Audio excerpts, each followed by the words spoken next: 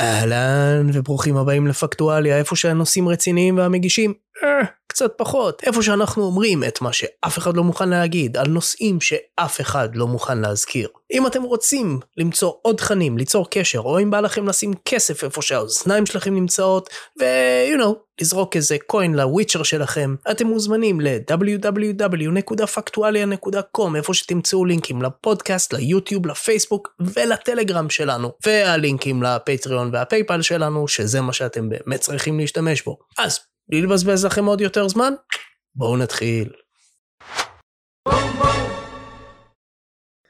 אני חושב שאפשר לעבור כבר עכשיו ולהציג את האורח שלנו. שלום שלום לכולם. שלום אורח שלנו. שלום. אז אני האורח הנוכחי, נעים מאוד, אני גיא.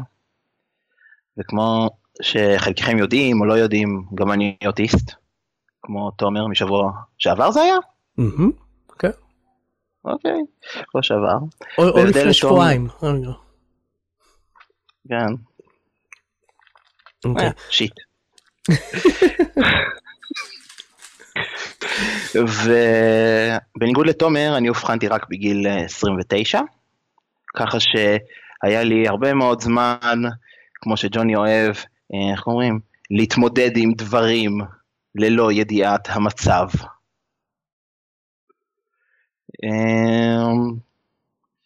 ואני מקווה שאני אצליח לשכנע את ג'וני בדעה שלי, כן או לא, ושיהיה בהצלחה לשנינו. אז קודם כל, מה הדעה שלך, ובמה אתה חושב שצריך לשכנע אותי? תראה, אני אגיד את זה ככה, אני לא רוצה שאף אחד לא יקבל את מישהו לא רוצה לקבל, אני רוצה שאנשים יקבלו אותי כמו שאני מציג את עצמי, לא כמו שאחרים. זה מה שאני רוצה. בסך הכל. שוב, ההבנה היא שאוטיזם הוא... אני לא חושב שאוטיזם זה... אמנם זה נמצא תחת הגיידבוק של הפסיכולוגיה או הפסיכיאטריה או איך שלא קוראים לו את זה, אבל אני לא חושב שזאת מחלה נפשית בניגוד לזה. תראה, יכול להיות שהמון מחלות, למשל כמו אפילפסיה, כן יודעים מאיפה זה בא. אבל גם שם יש רצף לאפילפסיה, כמו שהצגת את זה. מישהו יכול לכתוב היקף אפילפסי אחד, הוא אפילפטי? לא, זה העניין, אבל הוא חטף התקף אפילפטי אחד. אז אנחנו יודעים מה ההבדל בין התקף אפילפטי, בין seizure, לבין אפילפסיה, שזה פשוט recurrence של epileptic seizures. אבל מה שאמרת הוא בדיוק הנקודה, כי אחד הסיבות שנהיה, אוקיי, אז בגלל שפסיכולוגיה נכלל במה שנקרא מדעי הוונטילטור, איפה שלהיות אמפירי זה בגדר המלצה בלבד, יש פוליטיזציה, אתה יודע, נגיד אי אפשר לעשות פוליטיזציה של משוואות השדה של איינשטיין, מאוד קשה. אפשר, אבל צריך ממש להתאמץ, בשביל זה אפשר אך ורק פמיניסטית משוגעת שאומר, אני לא יודע, כוח הכבידה הוא פטריארכלי, או משהו. שטוחים. טוב, שטוחים זה, אתה יודע, תראה, כמו שלא יפה לצחוק על אוטיסטים, לא יפה לצחוק על פיגור שכלי, ואני מבקש שנשים את הקו שם, אוקיי? אוקיי? אוקיי. טוב, עכשיו הנה העניין, בגלל שזה, אוטיזם זה לא מחלת נפש, כן? כן. אני חושב שזה די ברור, כשאתה קורא את ההגדרה ב-DSM עצמו, אתה אומר, אוקיי, זה לא מחלה, זה הפרעה התפתחותית. לגמרי. סבבה, כן, זה בדיוק היה לי שיחה על זה עם תומר אתמול. סבבה, עכשיו, אבל בגלל שצריך להוציא מזה את הסטיגמה, אוי אוי אוי, יש סטיגמה, אנשים יעלבו, won't you know it. אז, מה שצריך לעשות, זה להגיד, אוקיי, אני אקח את כל האנשים האלה שפעם קראתי להם, מה זה היה, PPD-NOS, ואני אקח את האספרגר, ואני אקח את אלה שיש להם fucking mental impairedness של IQ פחות מ-70, אבל בגלל שאסור להגיד שזה מחלת נפש. ואסור שיהיה לזה איזושהי קונוטציה שלילית, חס וחלילה. אני פשוט אשים את כולם תחת מטריה אחת, שזה מה שעשו ב-DSM 5.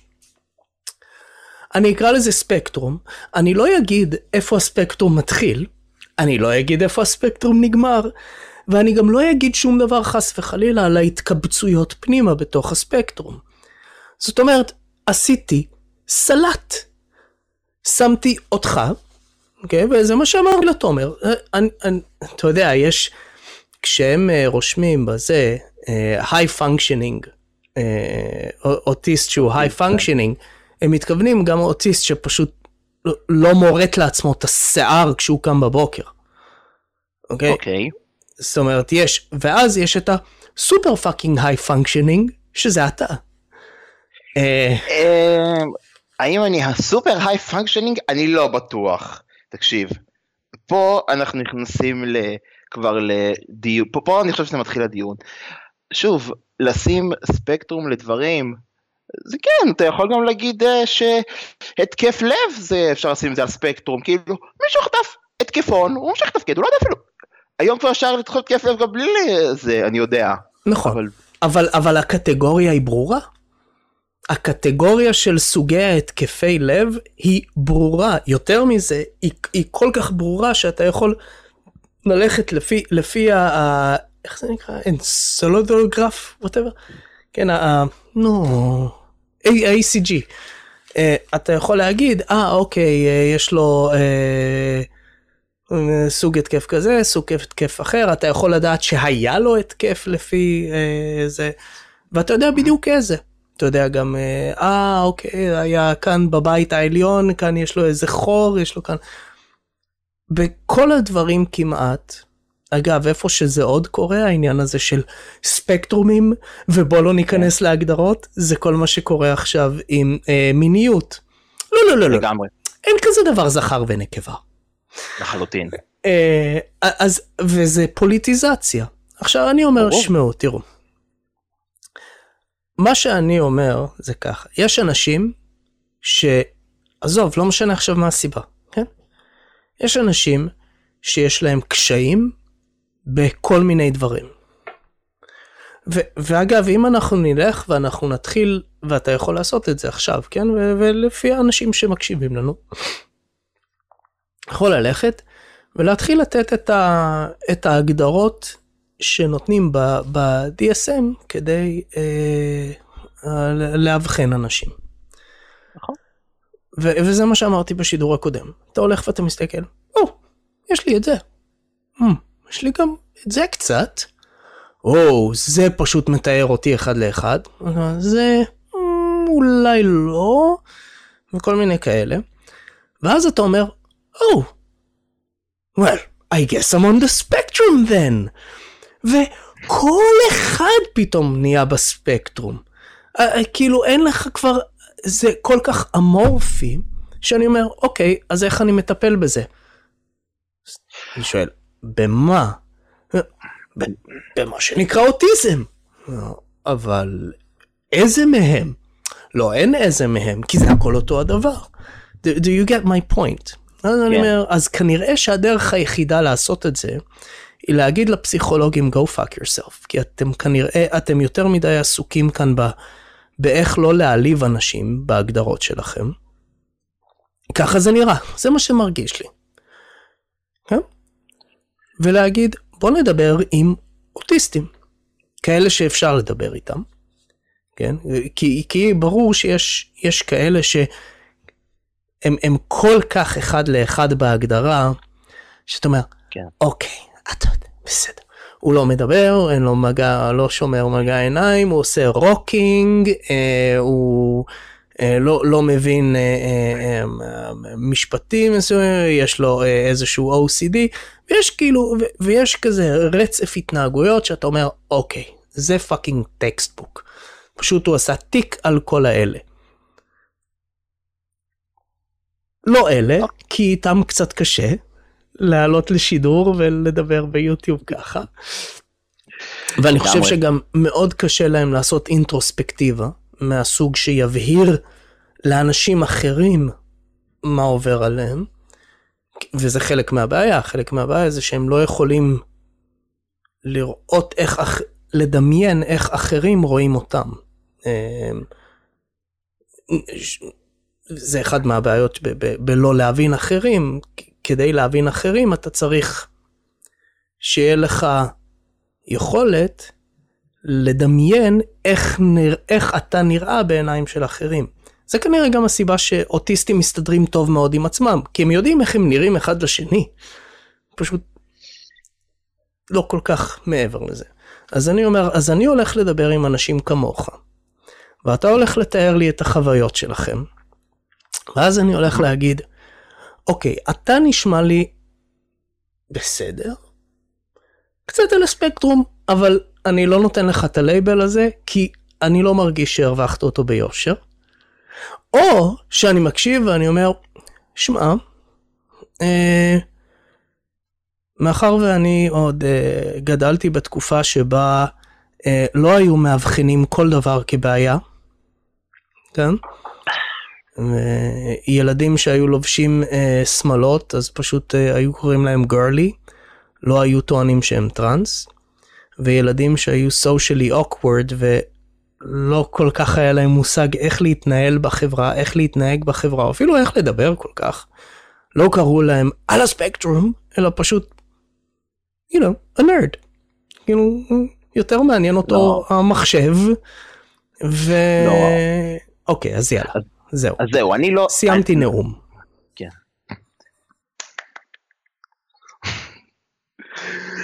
אז אני לא הייתי נרד, בדיוק אני יכול להגיד שהייתי סוג, אבל הייתי הנרד, הייתי אפילו בעולם של הנרדים, הייתי מהנרדים הגרועים, כאילו באמת, הידע שלי במשהו שהוא נרדי, אני יודע, קומיקסים או דברים כאלה על הפנים, אז אני לא חושב שהייתי נרדי, אז כן, יכול להיות שהייתי socially awkward, אבל וואלה, לא, אנשים לא ידעו לי לאכול אותי, אני מוכרח להגיד תשמע, זה לא בא להקל בשום אופן על איך שהתנהגו אליי, או איך שעשו לי, או איזה מנהלת יימח שמה, איך שהתנהגה אליי, אבל בכל מותר לך להגיד את השם שלה, ואנחנו יכולים לקלל אותה.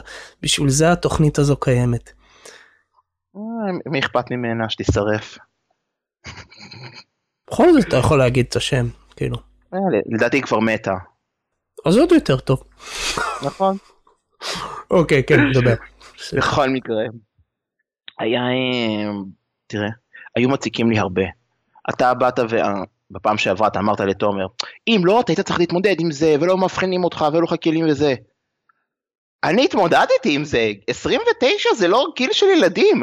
אני לא הגעתי. אתה יודע שעד שלא הבחנו אותי, באמת לא רכשתי גילים, אין לי חברים, אני לא צוחק, פשוט לא היה לי חברים, אין לי מי שיסדר אותי, לא מצאתי אפילו מישהו בתחום שלי, לא יודע אפילו מה היה התחום שלי, זה כבר סיפור אחר, אבל עדיין לא הצלחתי למצוא, והיום אני עומד על 3 חברים יציבים, ועוד אחד שכבר הרבה זמן נפגשתי, אבל באמת, ולא הסתדרתי, ולא ידעו איך לאכול אותי, לא ידעו מה לעשות איתי, כן, זה גם, תראה, אחר כך זה בא גם לשיקוף בציונים. הרוב, הייתי צריך להתעסק באיך לזה אני מסתדר, איך אני מגיע הביתה לא בוכה, איך אני מגיע כשאני לא חוטף מכות בדרך הביתה. אתה יודע מה, אני זוכר, היה לי חבר. כאילו, המשפחות זה גם אני, זה בסדר. לחטוף מכות זה היה המקצוע השני שלי בזמן הלימודים. אתה לא יודע מה מחטיפים? לא. אוקיי. לצערי. כאילו, היו מקרים שהייתי הולך מכות, זאת אומרת, אבל ביסודי, זה היה on the receiving end like a motherfucker. תראה, שוב, זה היה משפיע על זה, אני הייתי מגיע הביתה יכולת להתעסק, והציונים שלי היו בהתאם, היו על הפנים. וכל זה, כי המורים לא ידעו איך לאכול אותי, ההורים לא ידעו איך לאכול אותי, עד היום אני טוען שאבא שלי היה קצת מציק לי בצורת יותר חמורה, פחות חמורה, ואני עדין. אוקיי. הם פשוט לא ידעו איך לאכול אותי. שוב, אבא שלי הוא טיפוס מעניין, אפשר להגיד את זה ככה. הוא כן מנסה להתמודד איתי, אני יודע, הוא יודע לאכול אותי, הוא מנסה לאכול אותי, בכליו שלו, אבל פחות. אתה יודע, הוא מהגבר האלה של פעם, שלא בוכים, וזה, הכל טוב, זה, הוא מהגברים האלה של פעם. היום כבר פחות, אתה יודע, מזדקן. אבל אני לא כזה, מה לעשות? אני כן בוכה, אני כן קורא לי דברים. אבל בין זה לתקשורת של חברים, לא הצלחתי להתגבש על חברים. זה התבלטה אחר כך.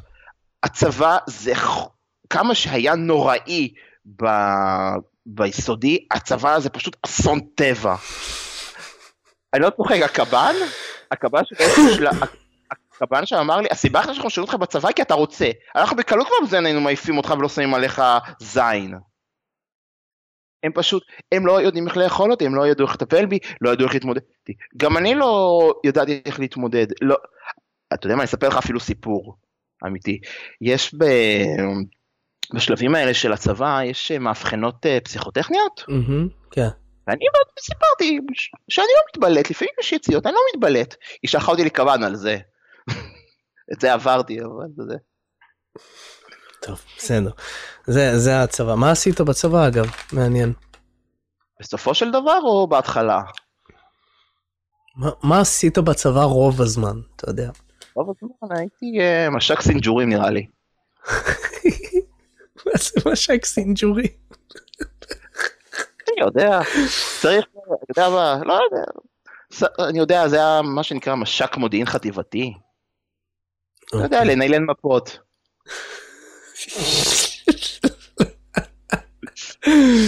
אז אגב, זה מעניין דווקא שאמרת לגבי חברים, לפי מה שאני הבנתי, דקה רגע, יש לי כאן איזושהי בעיה של ווליום של המיקרופון לדעתי.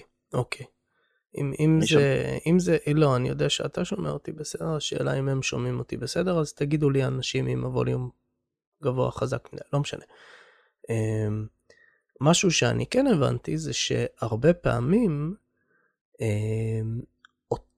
אוטיסטים שיש להם חברים, הרבה פעמים מעגלים שהחבר הוא גם כן על הספקטרום. זאת אומרת, זה כאילו אוטיסטים מוצאים אחד את השני.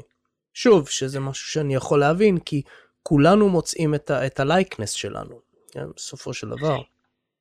אז שניים מהחברים שלי הם באמת אוטיסט. אז שניים? שניים, כן. שניים הם באמת אוטיסטים. ועוד אחד הוא מוגבל ראייה. אבל הוא בן אדם טוב.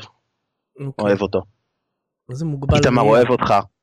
מה זה מוגבל ראייה? לא עיוור. יש 6 ויש לא רואה כלום. 6, אוקיי, סבבה. אז הוא... לא, יש הגדרה בדיוק. יש איזושהי הגדרה בדיוק שהוא עונה עליה, על זה אני פחות מבין. אוקיי, מה עדיף לדעתך להיות אוטיסט או...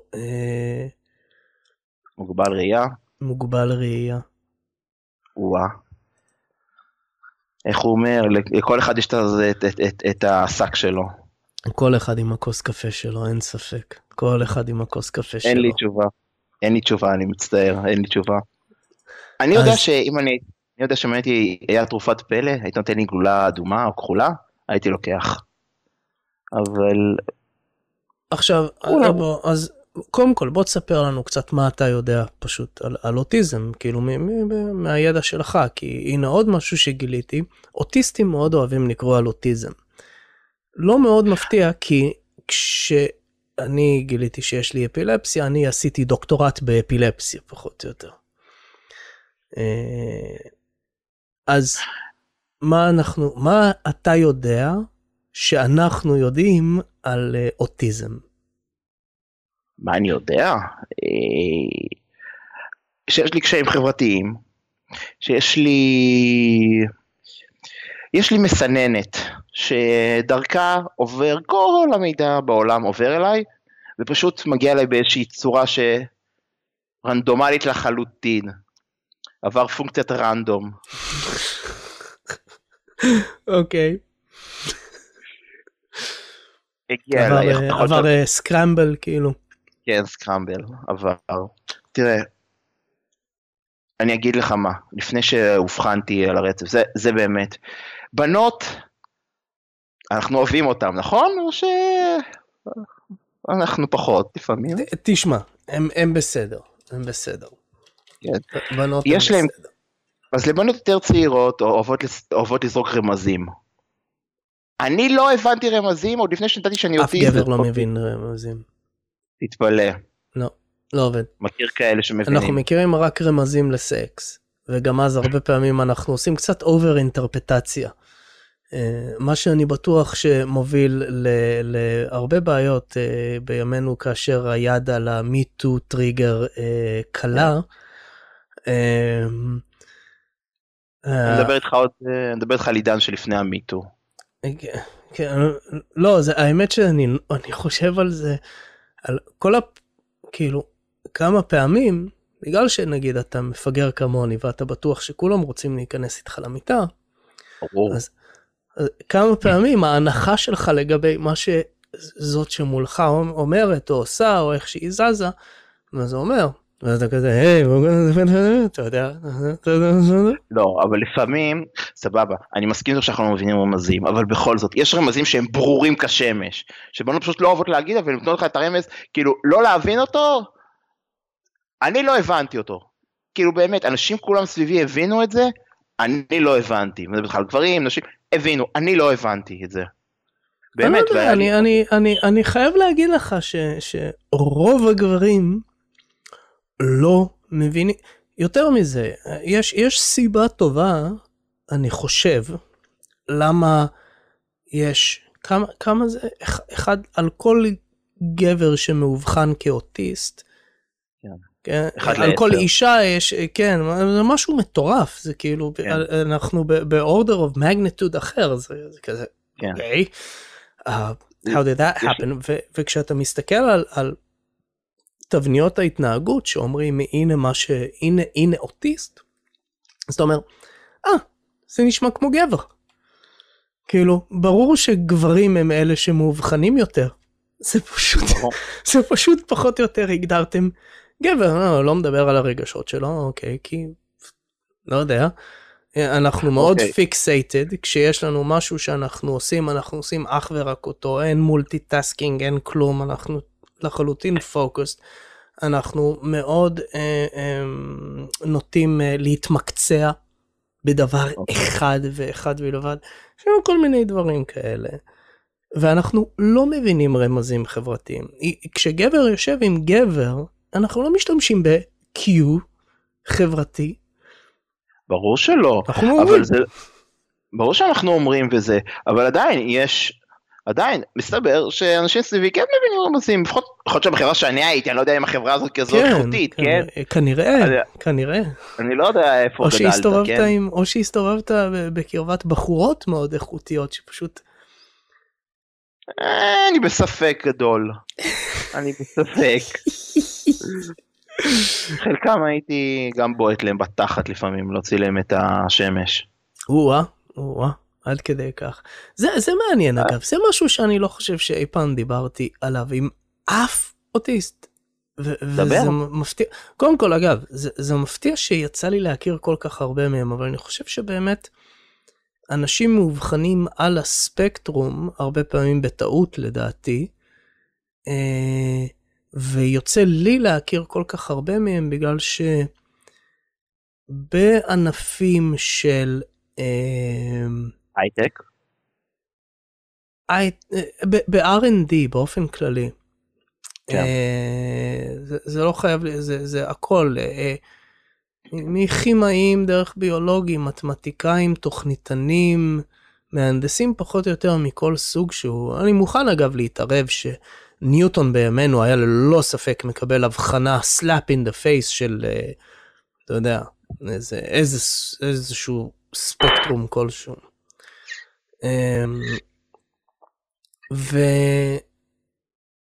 מה אתה שותה שם? מים. זה הבקבוק ספורט שלי.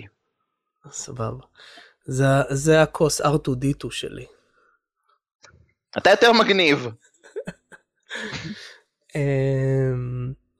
אז קודם כל זה מעניין שאיכשהו כל הזמן יוצא להיות דאטה סיינטיסט, חצי מהם הם על הספקטרום. mathematical modelers גם כן. לחלוטין.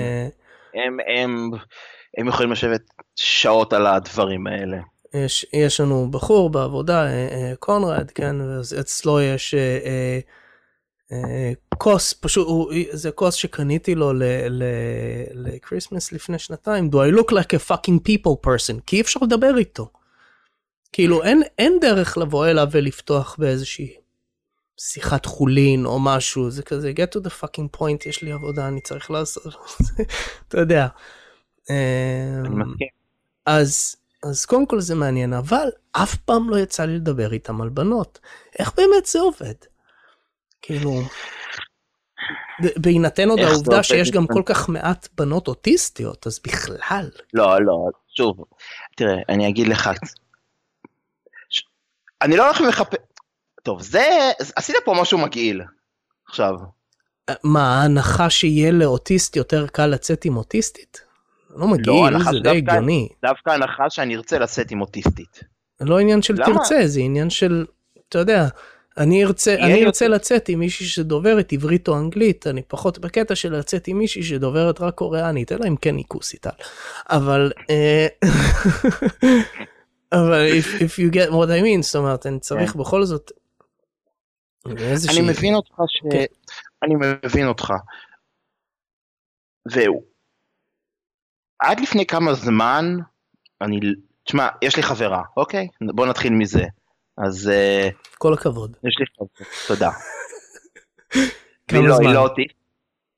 כמה זמן? תלוי מתי סופרים. מהפעם הראשונה שעושים סקס.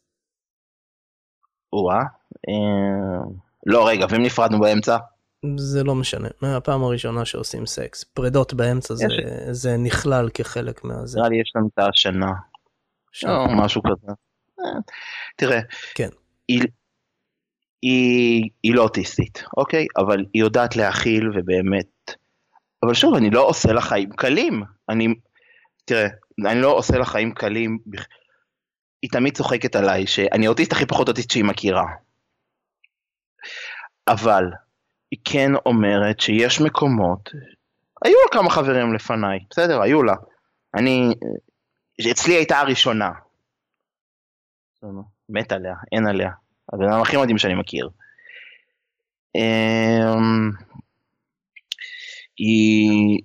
היא אומרת, ברגע שזה מגיע לקטעים אינטימיים עמוקים, וזה מגיע, משהו לא עובד שם, משהו לא מתכנס, זה לא מתחבר, אני עושה משהו שהוא לא נכון, זה לא שאני עושה כדי לפגוע בה, אני לא רוצה לפגוע בה, חס וחלילה, אבל באיזשהו מקום, זה צריך לעשות באיזושהי צורה מסוימת, וזה פשוט לא נעשה, וזה פשוט הדברים לא אינם מתחברים, ואינם מגיעים למה שתכל'ס צריך לעשות. שוב, אני חייב להזכיר, בוא, אני אומר לך ברצינות, אחרי הזה אני אתן לך לדבר עם אשתי, תתאר לה את זה. היא תגיד לך בדיוק אותו דבר, ואני רחוק מלהיות על הספקטרום. כאילו כן, יש דברים שאני אשכרה עונה על ההגדרה לחלוטין, אבל ברור לי מבחינת היכולת שלי לתקשר עם אנשים שאני לא על הספקטרום. כאילו, שזה בסופו של דבר איפה שהכי קל לראות מה הבן אדם. אבל ספציפית, אם אנחנו מדברים על תקשורת בינינו לבין המין היפה, המין הכוסי, שמה אני כמעט לא אקנה אף אחד שיגיד לי שיש לי בעיה אמיתית בלהביע רגשות או בלהיות בסיטואציות האלה. לכולנו יש. וזה מה שהסברתי גם לתומר, שיש איזשהו רצף בעיות שאני אומר, אבל אני לא לומד. אני לא מצליח ללמוד. היא לא יודעת להגיד לי, גיא, א', ב', ג'. במקרה שלך אולי תדע להגיד, אני לא לומד. אני כן יודע להביע רגשות, אוקיי, אז אני יודע מה, אולי אמיר יגיד שאני גבר נשי, אני יודע. אני אגיד לך ככה, אשתי מעירה לי, עדיין, כל פעם, ואז אני אומר סליחה, ואז היא אומרת, הסליחה לא תעזור, כי אתה אף פעם לא תשנה, אף פעם זה לא ישתנה. אוקיי, אז אתה יודע, אז לא יודע למה את באה אליי בטענות מלכתחילה, את יודעת שזה פיוטייל, אבל, לא, point being, שוב, בעיות... אז אולי הצורה שבה אתה רואה את עצמך כגבר מסוים, אולי אתה לא רוצה גם להביע דברים. לא, זה לא קשור, אין לי בעיה להביע את הרגשות, אני צריך סיבה טובה להביע אותם, אין לי כוח להתחיל, אני צריך שיהיה איזשהו, אתה יודע. סקס זה לא אחת מהם? לא. אזור אחר לגמרי במוח. זאת אומרת, מטר מתחת למוח. אין שום קשר בין איפה שהרגשות שלי קוראים לבין, כן. My point is, תראה, אתה יכול לתאר לי לקשיים אדירים, באמת, שיוציא, I will feel for you, בלהשיג חברים, בלתפקד בצורה כמו ניורוטיפיקל, כן. בלהבין אנשים, לנתח מצבים, אתה יכול לבוא בהרבה מאוד דברים כאלה, כן? ולתת לי לשטוח בפניי את הבעיות, שבזכותם זכית, quote unquote, באבחון הזה. ואני אגיד לך, תשמע, זה ספקטרום, כן? והקווים מטושטשים. אנחנו לא יודעים איפה הספקטרום, אף אחד לא מוכן להגיד איפה הספקטרום הזה מתחיל, ואיפה הוא נגמר. ועל כן, בשומעי אותך, וביודעי שבסופו של דבר, לקח שנים, המון שנים, אבל הצלחת לבנות מנגנונים, ואגב, זה לא משהו ייחודי, יש הרבה אוטיסטים, שמאובחנים בשלב כל כך מאוחר, שהם לפעמים מפספסים אותם, זה לפחות התיאורים, מפספסים את האבחון שלהם, כי הם כבר בנו את כל המנגנונים, שעוזרים להם להסתיר את זה שהם, זאת אומרת... אז זהו, אני לא, אז זהו, אז פה אתה נופל, אז בוא, אוקיי, במקרה שלי אתה נופל. אז סבבה. אז במקרה שלי אתה נופל. כי אני, את המנגנונים האלה שאני למדתי זה, רק על ידי אנשי מקצוע, אני למדתי לפתח אותם. לא למדתי לפתח אותם בשום דרך אחרת. היה לי, ביסודי, וביסודי היה לי חבר. היום יש פחות אמא שלי חברה עדיין של אמא שלו, אבל אני לא בקשר איתו שנים. בוא נגיד ככה, עם כאלה חברים לא צריך אויבים. הוא לא היה מכיר אותי, אבל בוא נגיד שהוא לא בדיוק היה התומך הגדול. חטיבה, מכות, כמעט העיף אותי כמעט מבית ספר. תיכון גם כמעט העיף אותי מבית ספר. איכשהו בי"ב זה, הסתדר איכשהו, אלוהים יודע איך. כנראה אנשים נמאס להציק לי, בסופו של דבר. צבא, עדיף שנעבור לצבא מקצועי. ואחר כך, מה נשאר? שנה שלמה לא עשיתי כלום. סתם אמרתי, כאילו, לא היה לי כוח לעשות כלום, אז לא עשיתי כלום. ואז התחלתי לימודים. גם בלימודים לא הצלחתי להגיע למישהו. היה לי מישהו שבסופו של דבר התחברתי איתו באיזושהי צורה, אבל כן, בסופו של דבר אני לא בקשר, אתה יכול שזה בגלל המרחק שהוא עבר, הוא עבר לתל אביב, אני לא בקשר איתו יומיומי, אין לי את היכולת, יכולת שזה... נו, אז מה, יש חברים שאני מבחינתי, אני עדיין, אם תשאל אותי, אני אגיד, זה החבר הכי טוב שלי בעולם, ואתה יודע, יש לי מספר חברים, מצומצם, ואנשים שאתה גודל איתם כאלה, וסתם, הנה, אני אזרוק שם של אחד אמיתי, מני רחמני. מני רחמני, אם הוא יבוא אליי מחר, יגיד לי אני צריך X, הוא יקבל X כפול 2. ולהפך. כי הוא חבר, באמת, הוא חבר כל כך קרוב, הוא אח. פעם אחרונה דיברתי איתו לפני שנה. אני אומר לך ברצינות, אצל גברים זה לגיטימי. באמת. אין בעיה עם זה. אין בעיה שזה... ואז אתה פוגש אותו יום אחד ברחוב, and you just pick up where you left off. אז זהו, שאצלי זה לא קורה. אין לי אנשים כאלה שאני יכול להגיד, בוא נמשיך. אם אני אפגוש את אותו חבר, זה לא יקרה, זה פשוט לא יקרה. טוב, אני אגיד לו, זה ספציפי מקרה אחר, אבל אין לי כאלה. החברים שיש לי היום,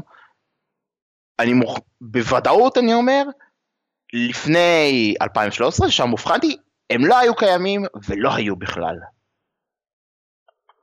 אז אתה יודע מה, אוקיי, אז מאחר וכן אומרים, יש לא מעט עדויות על זה שיש הקלה עם האבחון, כאילו אנשים אשכרה מוקל להם עם האבחון, ושוב, אני לא מתכוון לעשות אובר קשר בין זה לבין הנושא של זהות מינית, אבל אני רק אגיד שאנשים שמאובחנים כטרנס, יש להם הקלה אדירה, שהם קיבלו עכשיו סטמפה של יש לי בעיה אמיתית.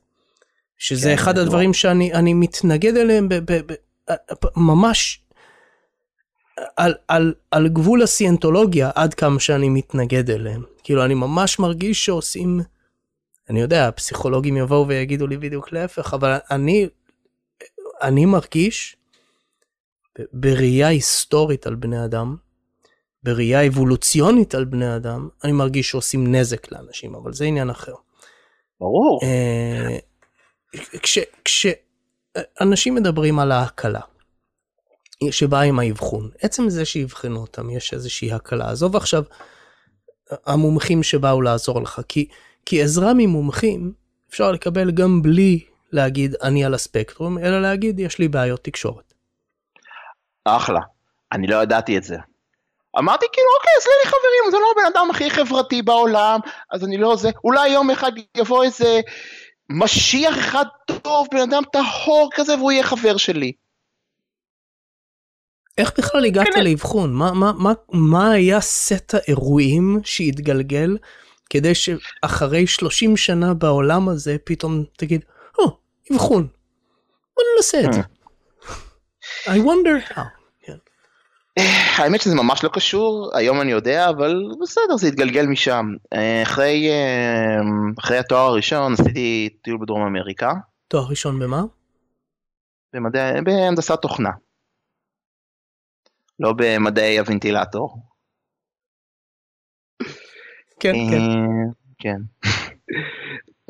אוקיי. כן, אחרי שהגעתי לתואר שני באוניברסיטה, הבנתי שיש דברים שהם מדעי הוונטילטור, כשאתה רואה שאתה יושב בחדר שלך, ורוב הזמן לומד ועושה דברים, ואחרים אני יודע, בתקשורת, יושבים לך כל הזמן ועושים כיף חיים, ומתעסקים עם הקורסיות של סוציולוגיה. מציירים בגואש. כן, מציירים בגואש. אז כן, אתה מבין שיש מדעי הוונטילטור. לא הכל? לא הכל, אבל כן. כן. אז אוקיי, אז אחרי תואר ראשון, טסת? כן. כן, טסתי, גם שם לא הסתדרתי ולא הצלחתי. כולם אומרים לי, מגיעים לשם, מתחברים, זה. אני כל מה שרציתי לעשות, שאלתי, משום אף אחד לא רצה. כנראה שהיה בי משהו שדחה, לא יודע. אנרגיות, כמו שאמרנו. אוקיי. היה, ולא אכפת. אני יכול להגיד לך משהו ששוב, מהדברים שקרה, הרבה זמן לא התעסקתי בנושא, אז אתה יודע, הדברים לא טריים. פעם, הסיבה היחידה שלאחרונה זה צץ שוב, זה בגלל שה-DSM החליט לעשות עוד שינוי באיך שהוא מגדיר את הדברים. אז אתה כזה, נו, for fuck's sakes, כאילו אתם מוכנים כבר לתת לנו הגדרה? מה אנחנו מחפשים ואיך לטפל בזה? אז, אבל אחד הדברים שאנחנו יודעים זה שוב, בגלל שאני לא יודע how I come off לבן אדם שמולי, אז ההתנהגות פשוט לא, הרבה פעמים לא מתאימה למצב, אבל מה שאני אומר אז, זה כן, ויש עוד הרבה אנשים עם הבעיה הזו, והם לא על שום ספקטרום, פשוט יש להם ספציפית בעיה נקודתית בזה. עכשיו, יכול. האם, אז אתה אומר, אוקיי, אז מה הוביל אותך עכשיו לאבחון? אז אתה שם בחול לא, אז בחול, אז חזרתי. הסיפור לא נגמר, מצטער על ההירוך. אוקיי, דבר. כן. ואז, אתה יודע, חוזרים, ואתה יודע, אי אפשר לחיות על חשבון ההורים, צריך להתחיל להסתדר עם העולם האמיתי. כן. אלא אם כן אתה משורר עם נפש אומנותי שחי במרכז תל אביב, כן. או בלונדון הבוהמית. טוב, עכשיו לונדון לא בוהמת. עכשיו לונדון זה ביירות בזמן הפלייג. אוי ואבוי. לא משנה. אז באתי וצריך לחפש עבודה, ואוקיי, במשך שנה לא מצאתי עבודה. בסדר, יש כאלה מחפשים יותר זמן, אני מקבל את זה. אבל אמא שלי אמרה ממה שהיא הכירה מהסביבה שלה, שנה זה לא זמן סביר לא למצוא עבודה, במיוחד בתחום ההייטק, וגם בנוסף היא עלתה על איזה וידאו של מישהי, או לא זוכר, ואז העלתה עוד שידור גם על מישהו, וככה זה התגלגל, היא אמרה, אוי, זה ככה בן שלי, ומשם זה התגלגל. שוב, אין איזה סיפור מופלא של, היו לי בעיות, הייתי מבודד, סגרו אותי בחדר, מאחורי מנעול ובריח.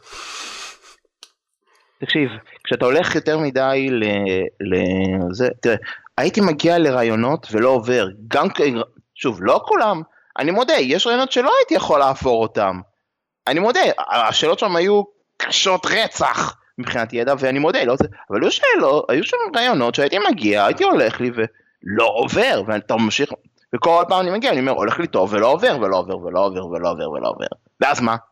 אז כנראה שיש בעיה אחרת, בסופו של דבר. שוב, יכול להיות שזה משהו שצריך. אז משם זה יתגלגל, כן, יכול להיות שאולי זה עניין של איך להקרין, ונכון להיום אני יודע שיש המון אנשים שמתעסקים עם זה, גם לא חסרות קבוצות פייסבוק האלה, או מישהי שיודעת וברור לי שזה מחירות לגמרי, וזה ממוניות שצריכים לשבת וללמוד.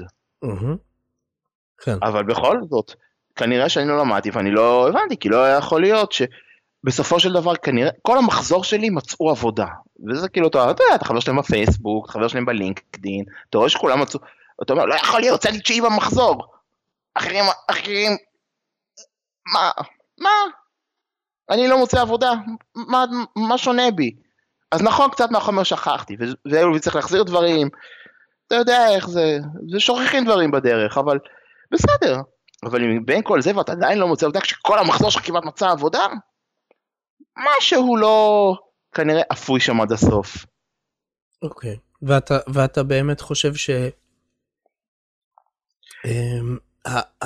אוקיי, אז איך משם אבל אתה מגיע לאבחון הזה? אז שולחים אותך מה, למכון או... לא שולחים אותך. אמא שלי פנתה בזמנו לעמותת אפי, משהו כזה, אפי או עלות, אחת מהעמותות האלה. שאלה מה צריך לעשות כדי לעבור אבחון. רגע, עלות זה לא האלה של רק על הקווים, היה פעם פרסומת כזו. לא, זה לא יודע. אז יכול שאני מבלבל, אני גרוע בשמות, זיכרון זה לא הצד החזק שלי. שזה אומר שאתה בכלל לא אוטיסט. לא, זה בלי קשר. לא, זה בלי קשר. כן. אבל זה אמור, שנייה, לא, חמוד, זה אמור להיות אבחון דבר ראשון, הצ'קבוקס הראשון באבחון, זה האם יש לו זיכרון פנומנלי, כן, אוקיי, אז יאללה, אוטיסט. ברור. אוקיי. אלה תומר יש. לא, דיברנו על הסטריאוטיפ של הסוונט. למרות שיש לי חבר שיש לו זיכרון, כאילו, היום הוא כבר מבוגר, הוא כבר בן 50, אז הזיכרון שלו, אתה יודע, כבר מתחיל קצת טיפה פה שם, בעיקרון, הוא מסוגל כאילו, אתה יודע, מחשבים נגיד, אני אתן לך דוגמה, כשמחשבים שנה עברית, צריך להתחשב בכל מיני הדו ראש, בשנה הזאת כן עברו, פה לא עברו, בוא נגיד שהוא מסוגל לחשב בקירוב של יום-יומיים, את התאריך של בית המקדש נחרב, סתם לוקח תאריך רנדומלי, אתה יכול לחשב כל תאריך בהיסטוריה שלא יודעים אותו באמת. כן, ולהעביר את זה לגרגוריאני כאילו? כן, גם הפוך, בשני הדרכים. דיום, קול. אוקיי. כן. טוב. הוא מסוגל, רגע, יש לך כאלה יכולות סוונטיות? כי אגב, מה שאני הבנתי אבל... אני מסוגל להצבן את כל בן אדם. כן, זה גם אני. ואגב, רק שתדע לגבי רעיונות עבודה, אז באחד החברות הייתי חייב לעבור דרך המנגנון של הזה, בגלל שזה זה חובה, אבל בגדול כבר ידעתי שהתקבלתי. ואז אמרו לי, רק שתדע, היית נופל ברעיון הראשון על over confidence.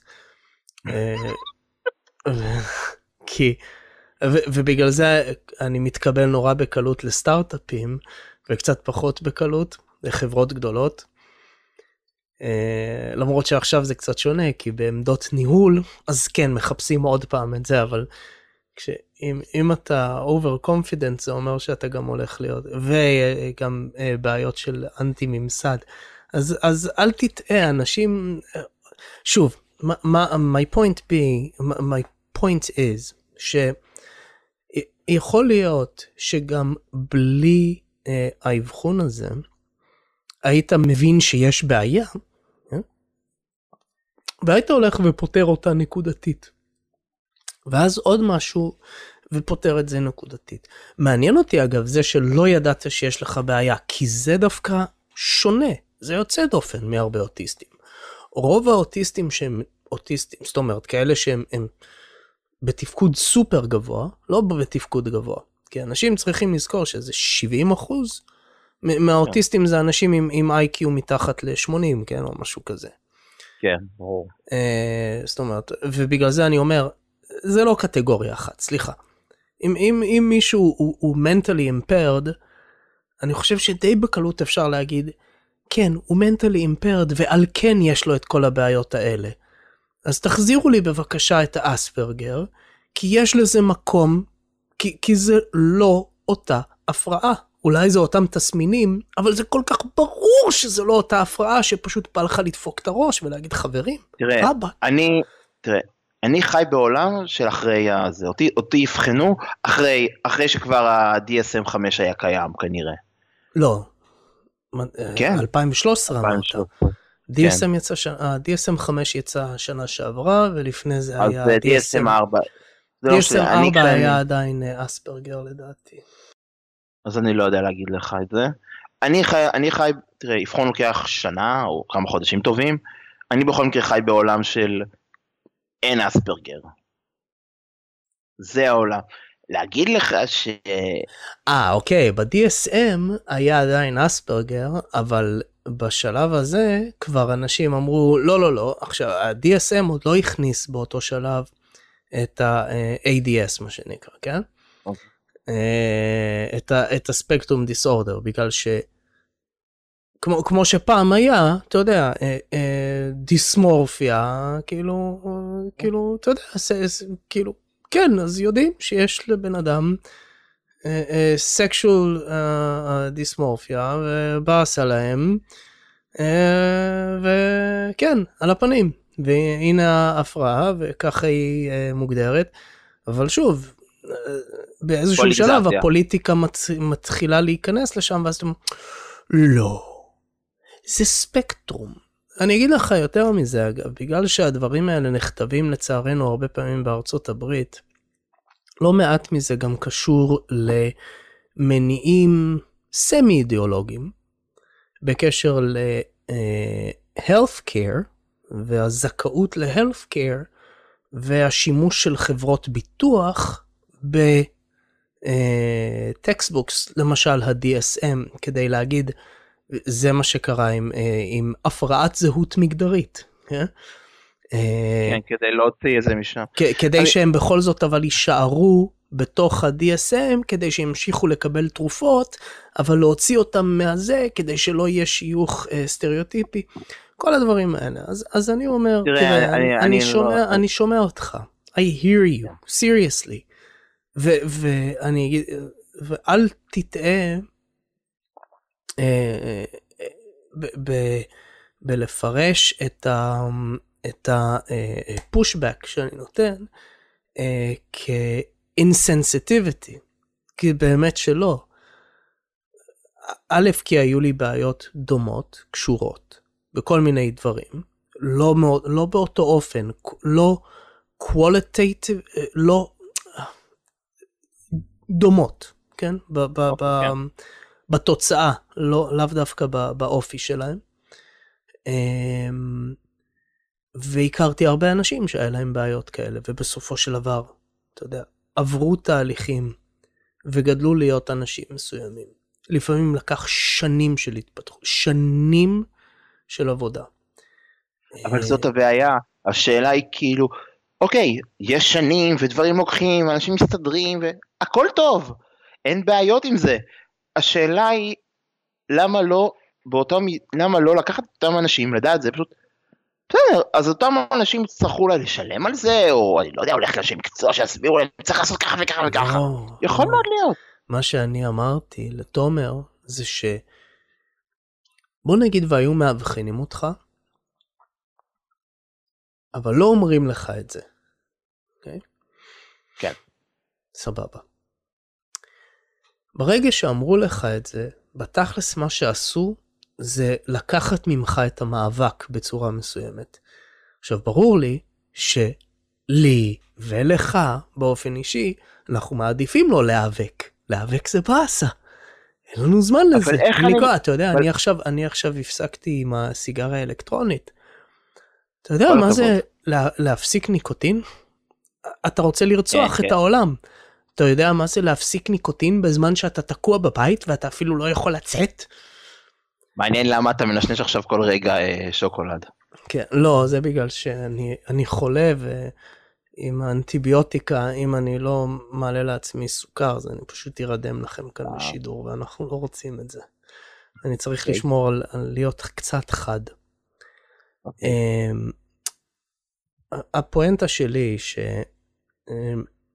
כשאנחנו נתקלים באדברסיטי, אנחנו לומדים כל מיני, עכשיו, שוב, אתה אמרת לי כאן משהו שסבבה, אני צריך פשוט לקבל אותו, שאתה לא היית לומד את זה. זה לא היה יכול להתפתח אצלך טבעית. אולי. אצלי לא. כי עובדתית, שבסופו של דבר, השאלה היא מה אתה מגיע הרבה שנים? 80 שנה, 90, 30, 20? לא. אני חושב באמת שזה שאלה של עד כמה זה נהיה אקוטי. תראה, אני לא חושב תראה, כל אחד יכול להיות טייס, כל אחד. השאלה היא כמה זה, לא נכון, אם עכשיו אני אשקיע 40 שנה, אני מניח שבסופו של דבר אני אהיה טייס. אם אתה 1.30 מטר עם, אתה יודע, צמח מורדם מונשם, אתה לא תהיה טייס גם אחרי 80 שנה. כנראה שלא. יש איזשהו threshold. כן, יש איזה threshold. אבל באופן עקרוני אני יכול. באופן עקרוני אני גם יכול להיות ביבי. אני יודע, אני יכול להיות ביבי, אני יכול להיות טראמפ. אני יודע, אני יכול להיות, זה פשוט ייקח לי 200 שנה. רק טראמפ יכול להיות טראמפ. אין אף אחד שיכול להיות טראמפ. זה freak of nature, זה כמו אסטרואיד. זה קורה פעם ב100,000 שנים. וזהו. יכול להיות, זה כן. אם אולי היה צריך להמציא. לא משנה, אבל כל אחד יכול להיות בעיקרון הכל. השאלה היא כמה זמן הוא מוכן להשקיע בזה, וכמה זמן הוא מוכן לתת עצמו. אז כן, יכול להיות שאם עכשיו תשב איתי יום, שעה, דקה, אני אשב, אני אתרגל את זה, עוד 10 שנים, אני אהיה בן הכי חברתי בעולם, אני אצליח לעשות חברתיים, אני אהיה, לא יודע, יהיו לי ידידות, יהיו לי חברות, לא יודע, כאילו, אני לא רוצה חברות, רק את חברה שלי. למה? חד וחלילה. אל תהיה כזה close-minded, אוקיי? אני לא close-minded. אני בטוח שזה איזשהו איסטופוב, זה סוג מסוים של איסטופוביה עכשיו, מה שאמרת. מה זה? מה זה איסטופוביה? זה כל דבר שנגמר באיסט או בפוב. איסטופוב. כל פעם שאתה לא רוצה משהו, וזה נשמע כאילו אתה נגד זה, אפילו קצת, אתה איסטופוב. אין ספק בכלל. הבנתי, כן. לא, זה לא שאני, כן. בוא אני אשאל אותך ככה, אז מה צריך להיות הקריטריון שלנו, לדעתך? למי על הספקטרום? איפה אני שם את ההתחלה של הספקטרום הזה? אנשים כמוך זה נגיד ההתחלה ואז אתה ומעלה זה מה שנקרא neurotypical, או שאתה ועוד כמה שלבים זה עדיין אוטיסט, אבל זאת אומרת אני רוצה, אתה איש של מספרים, נכון? אתה איש אנליטי, אתה מפרק דברים לבעיות קטנות, אתה מצמיד להם ערך ואתה מגיע לפתרון.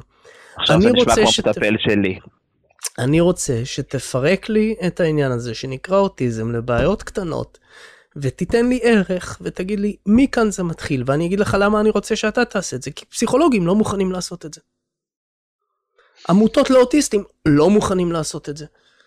כי עמותות לאוטיסטים, אוקיי, פה זה פוליטיקה. עכשיו, פה זה פוליטיקה ואני מסכים איתך ואני כל כך נגד זה. חבר שלי תמיד אוהב להגיד, יש קהילה קסומה של אוטיזם. bold and beautiful. כן, כולנו קסומים שם, כולנו, אתה יודע, כולנו יהודים טובים, כולנו אנשים טובים, עם שיער בלונדיני, עיניים כחולות, חכמים, גאונים, יודעים את התורה.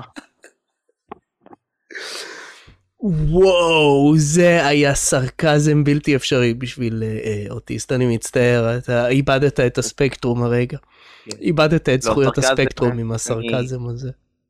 אז זה העניין, שאוטיסטים ששים בסרקזם, זה העניין, שאני משתמש בסרקזם, כן, אנשים ישתמשו כמנגנון הגנה, אבל אני פשוט עושה את זה כדי פשוט לא, כמנגנון המקומות שלא צריך להשתמש בסרקזם, שלא צריך אתה בריטי. שלא פוגעים. יכול להיות. לא בדקתי את השורש. למרות שפעם אבא שלי הלך וחיפש בבית התפוצות, אז היה לו שתי אפשרויות, או שיש לו קרובי משפחה באוסטרליה, או קרובי משפחה באוסטריה. אז ככה שאני... אוסטריה לא נשארו הרבה. ואוסטרליה כולם היו פושעים, אז אני לא יודע, יותר מי. כן. מושבה של פושעים. אז אוקיי, אבל בוא, באמת, תן לי את המספר. אני לא יכול לתת לך. איך אני אתך את המספר? איך? תראה, אני מסכים איתך שיש שם המון פוליטיקה. אני מסכים איתך. בוא נעבור על התסמינים שלך. בוא נעבור. תן לי, תסמין ראשון, שהכי מורגש וברור אצלך. הכי מורגש? כן, דיברת על חברים ועל זה, אז אני מניח ש-social awkwardness זה מספר אחד. כן? זה הכי חזק אצלך, ככה זה נשמע מבין התסמינים. אני מסכים שיש social awkwardness, אבל השאלה היא, האם בן אדם מוכן לקבל את זה, ולהגיד, לא כתוב לי עם זה, אני חי את זה. זה לא מה שאני שואל, אני שואל, אוקיי, בוא, יש לנו, מצאנו, אפיינו בעיה א', social awkwardness. עכשיו אני הולך לעשות משהו מאוד קשה, אז אני צריך שתיתן לי טווח, אוקיי? ואנחנו יכולים לעשות כאן שתי דברים, ואתה תחליט. או שאנחנו הולכים על סקאלה של מ-1 עד 10, כאשר 10 זה לחלוטין לא נורמלי, בלתי אפשרי, כמעט על גדר צמח, אוקיי? אוקיי. או אתה יודע, ילד בן 3 עם פיגור שכלי קשה, שאיבד עונה אחת, אנא ערף, לא יודע, אוקיי? זה 10. אוקיי. או אם אתה אומר, אוקיי, הסקאלה הזו קצת קשה לי מדי, אז נלך עם 3 אופציות. טוב, בינוני, רע. איזה סקאלה שעושה לך יותר שכל, תלך איתה. social awkwardness, מ-1 עד 10 או מ-1 עד 3, איפה אנחנו יושבים איתך?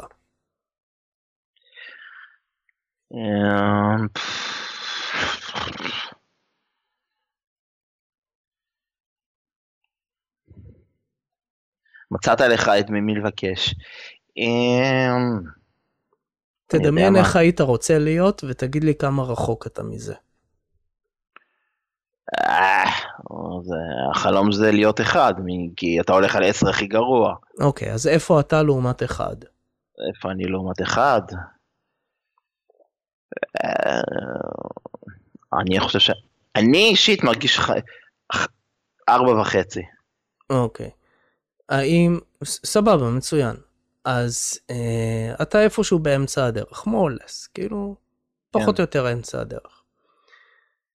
האם מישהו שהוא ב3, זה עדיין נחשב מבחינתך על הספקטרום, 2.5 אם כן, 2, זאת אומרת, איפה הקאט-אוף שלך? או שאך ורק 1, כי 1 זה הניורוטיפיקל, שאגב, מי שחושב שיש כזה דבר, ניורוטיפיקל. אין דבר כזה. זה כמו להגיד שיש כזה דבר, אתה יודע, כאילו זה אחד הבעיות, באבחון הרי של אוטיסטים, של אוטיסטים כמוך, כאלה שהם בתפקוד גבוה, זאת אומרת שיש להם אשכרה מבנה אישיות, כאילו שיש להם יכולת מנטלית לנתח את עצמם, לנתח את הסביבה, להבין דברים וזה. אתה יודע, אז קשה לי להכניס אותך לאותה קטגוריה עם עוד 1,000 אנשים סתם ככה. כן. אבל איפה אתה עומד אז יחסית לפרשהולד? כי אמרנו, יש את אחד שזה אני לא יודע, האולטימט ניורוטיפיקל, הג'וק בבית ספר, כן? ההוא שהוא הכי לא סושיאל אוקוורד, הוא יודע להסתדר עם כולם, הכל זה. אז הוא באחד, אתה ב4 בערך, 4.5. 4.5. איפה יושב ה-threshold שמעליו זה כבר לא באמת על הספקטרום?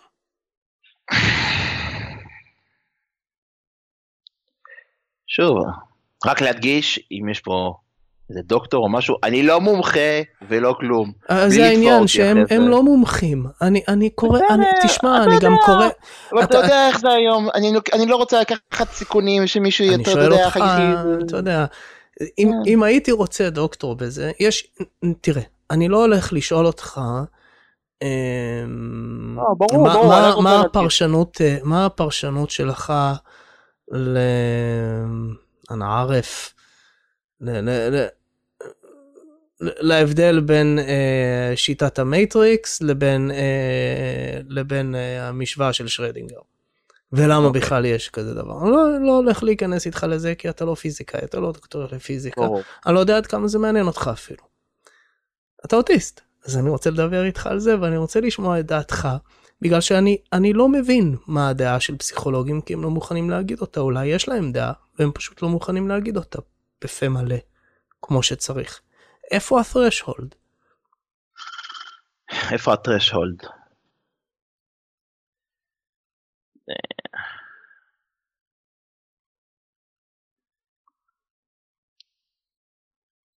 אני יודע. 2.99. אוקיי. סבבה. שוב, אתה יודע, אנחנו זורקים כאן מספרים. לי אין בעיה להגיד את הדברים האלה. אני לא מייצג אף אחד, אני לא חייב לאף אחד כלום. אכפת לי. שיקחו את זה, יעשו את זה מה שהם רוצים. אני לא לוקח אחריות על זה. בסדר. האנשים שמקשיבים לך, לוקחים אותך כמומחה לענייני גיא. ברור. במקרה, גיא מייצג מקרה פרטי של אוטיסט. לגמרי. של אוטיסט מאובחן. אתה מקרה פרטי של אוטיסט. עכשיו, האם אתה מעיד על הכלל? לא יודעים. אבל אתה מעיד על הכלל יותר טוב ממה שאני, כי אני לא אוטיסט מאובחן. אז אנחנו ניקח את המילים שלך, ולפחות בערך הזה. עכשיו, אז social awkwardness, שמנו את זה מאחורינו. איזו עוד בעיה? כי זו הייתה ללא ספק הבעיה העיקרית social awkwardness. אני יודע מה, הבנת סיטואציות חברתיות. תושיב אותי אין לזה שם, כאילו, תושיב אותי זה די ties in ל-social awkwardness. כי זה אחד הדברים שמובילים ל-social awkwardness. זה יכול להיות שזה, יכול להיות שפשוט יודעים להרחיב את זה יותר, להגיד לך אולי זה תחת הכל, אין לי, שוב, יש לי קצת OCD, בסדר? לא משהו מאובחן, אבל יש לי קצת OCD, אבל לא יודע אם זה קשור. אני מניח שלכולם יש, אפילו לחברה שלי יש, לדעתי OCD. זה בגלל שהיא אישה. לכל אנשים יש OCD. בייחוד אם זה OCD שאיכשהו גורם לחיים שלנו להיות קשים יותר.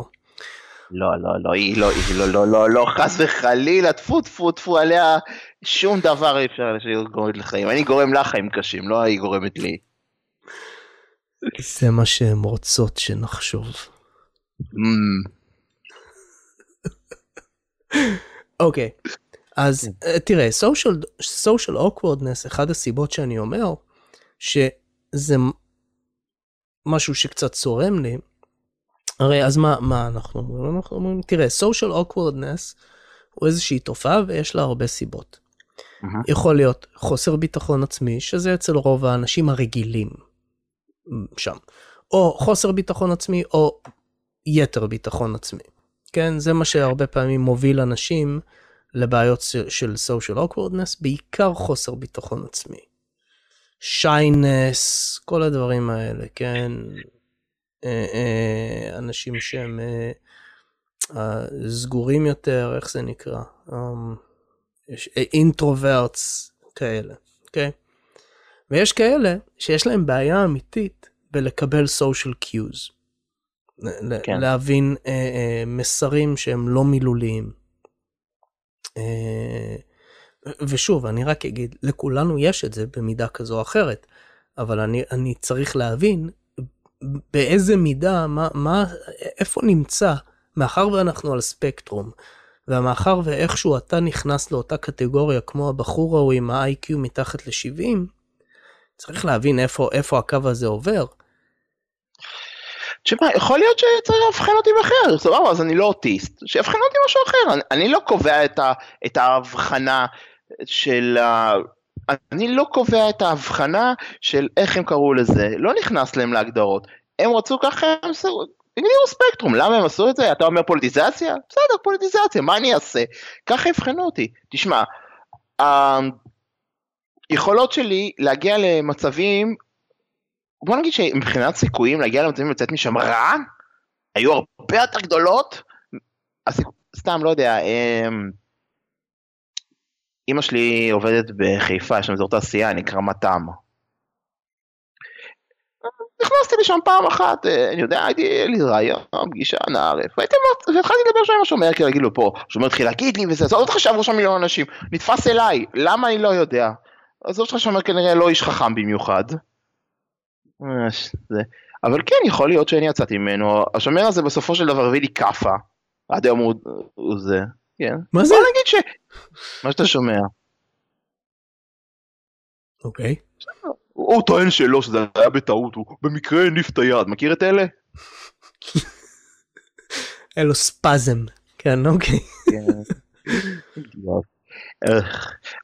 זה קורה הרבה אצל מטרידים מינית, אתה יודע, לא יודע איך קרה שהיד שלי פשוט לפתה לה את הציצי, וזה פשוט קרה ככה לשנייה, וכאילו הייתי כל כך בשוק שלא יכולתי לשחרר. כן, אוקיי, סבבה, אז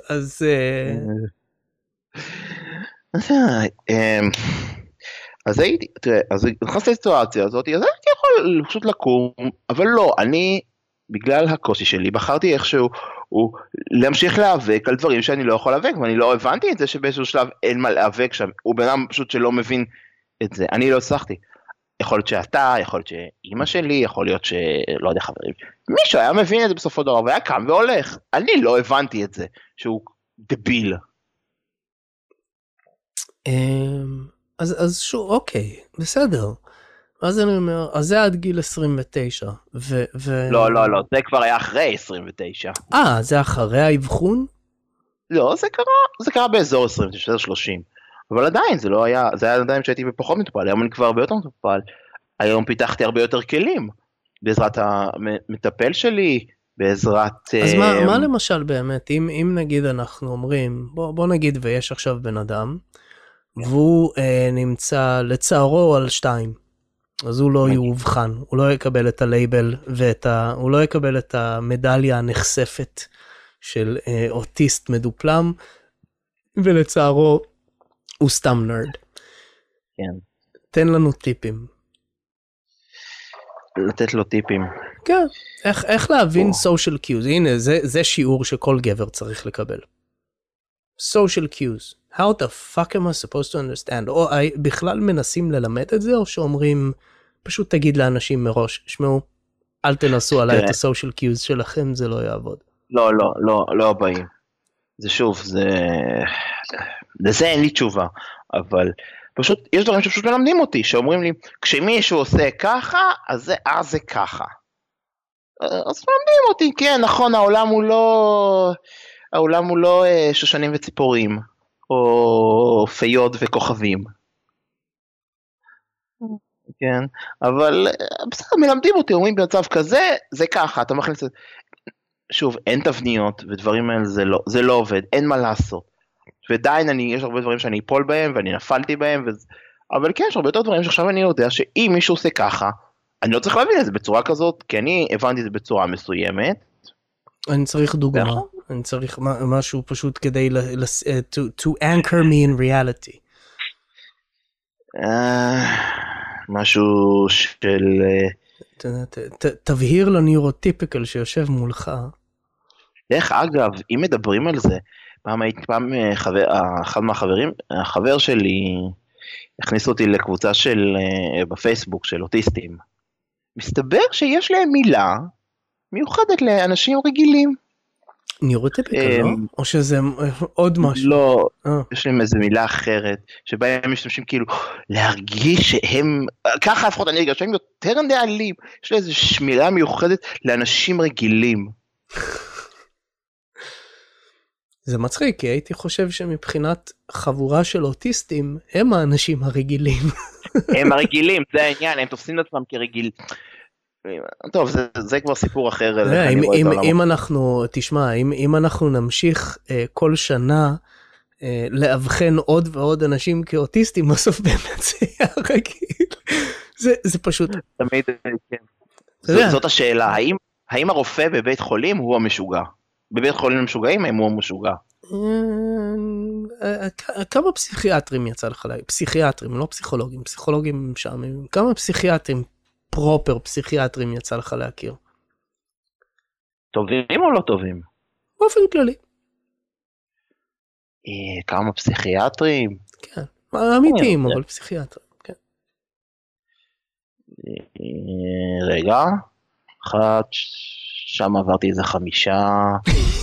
וואו, אוקיי, סבבה. לא. אני אסביר, זה אחרת, אני אסביר. תראה, מי שיבחן אותי הוא פסיכיאטר, אני לא יודע אם זה אכפת לו כי אני משלם לו, או כי פשוט הוא בן אדם טוב, בבית חולים בתל השומר, אז הוא בן אדם טוב.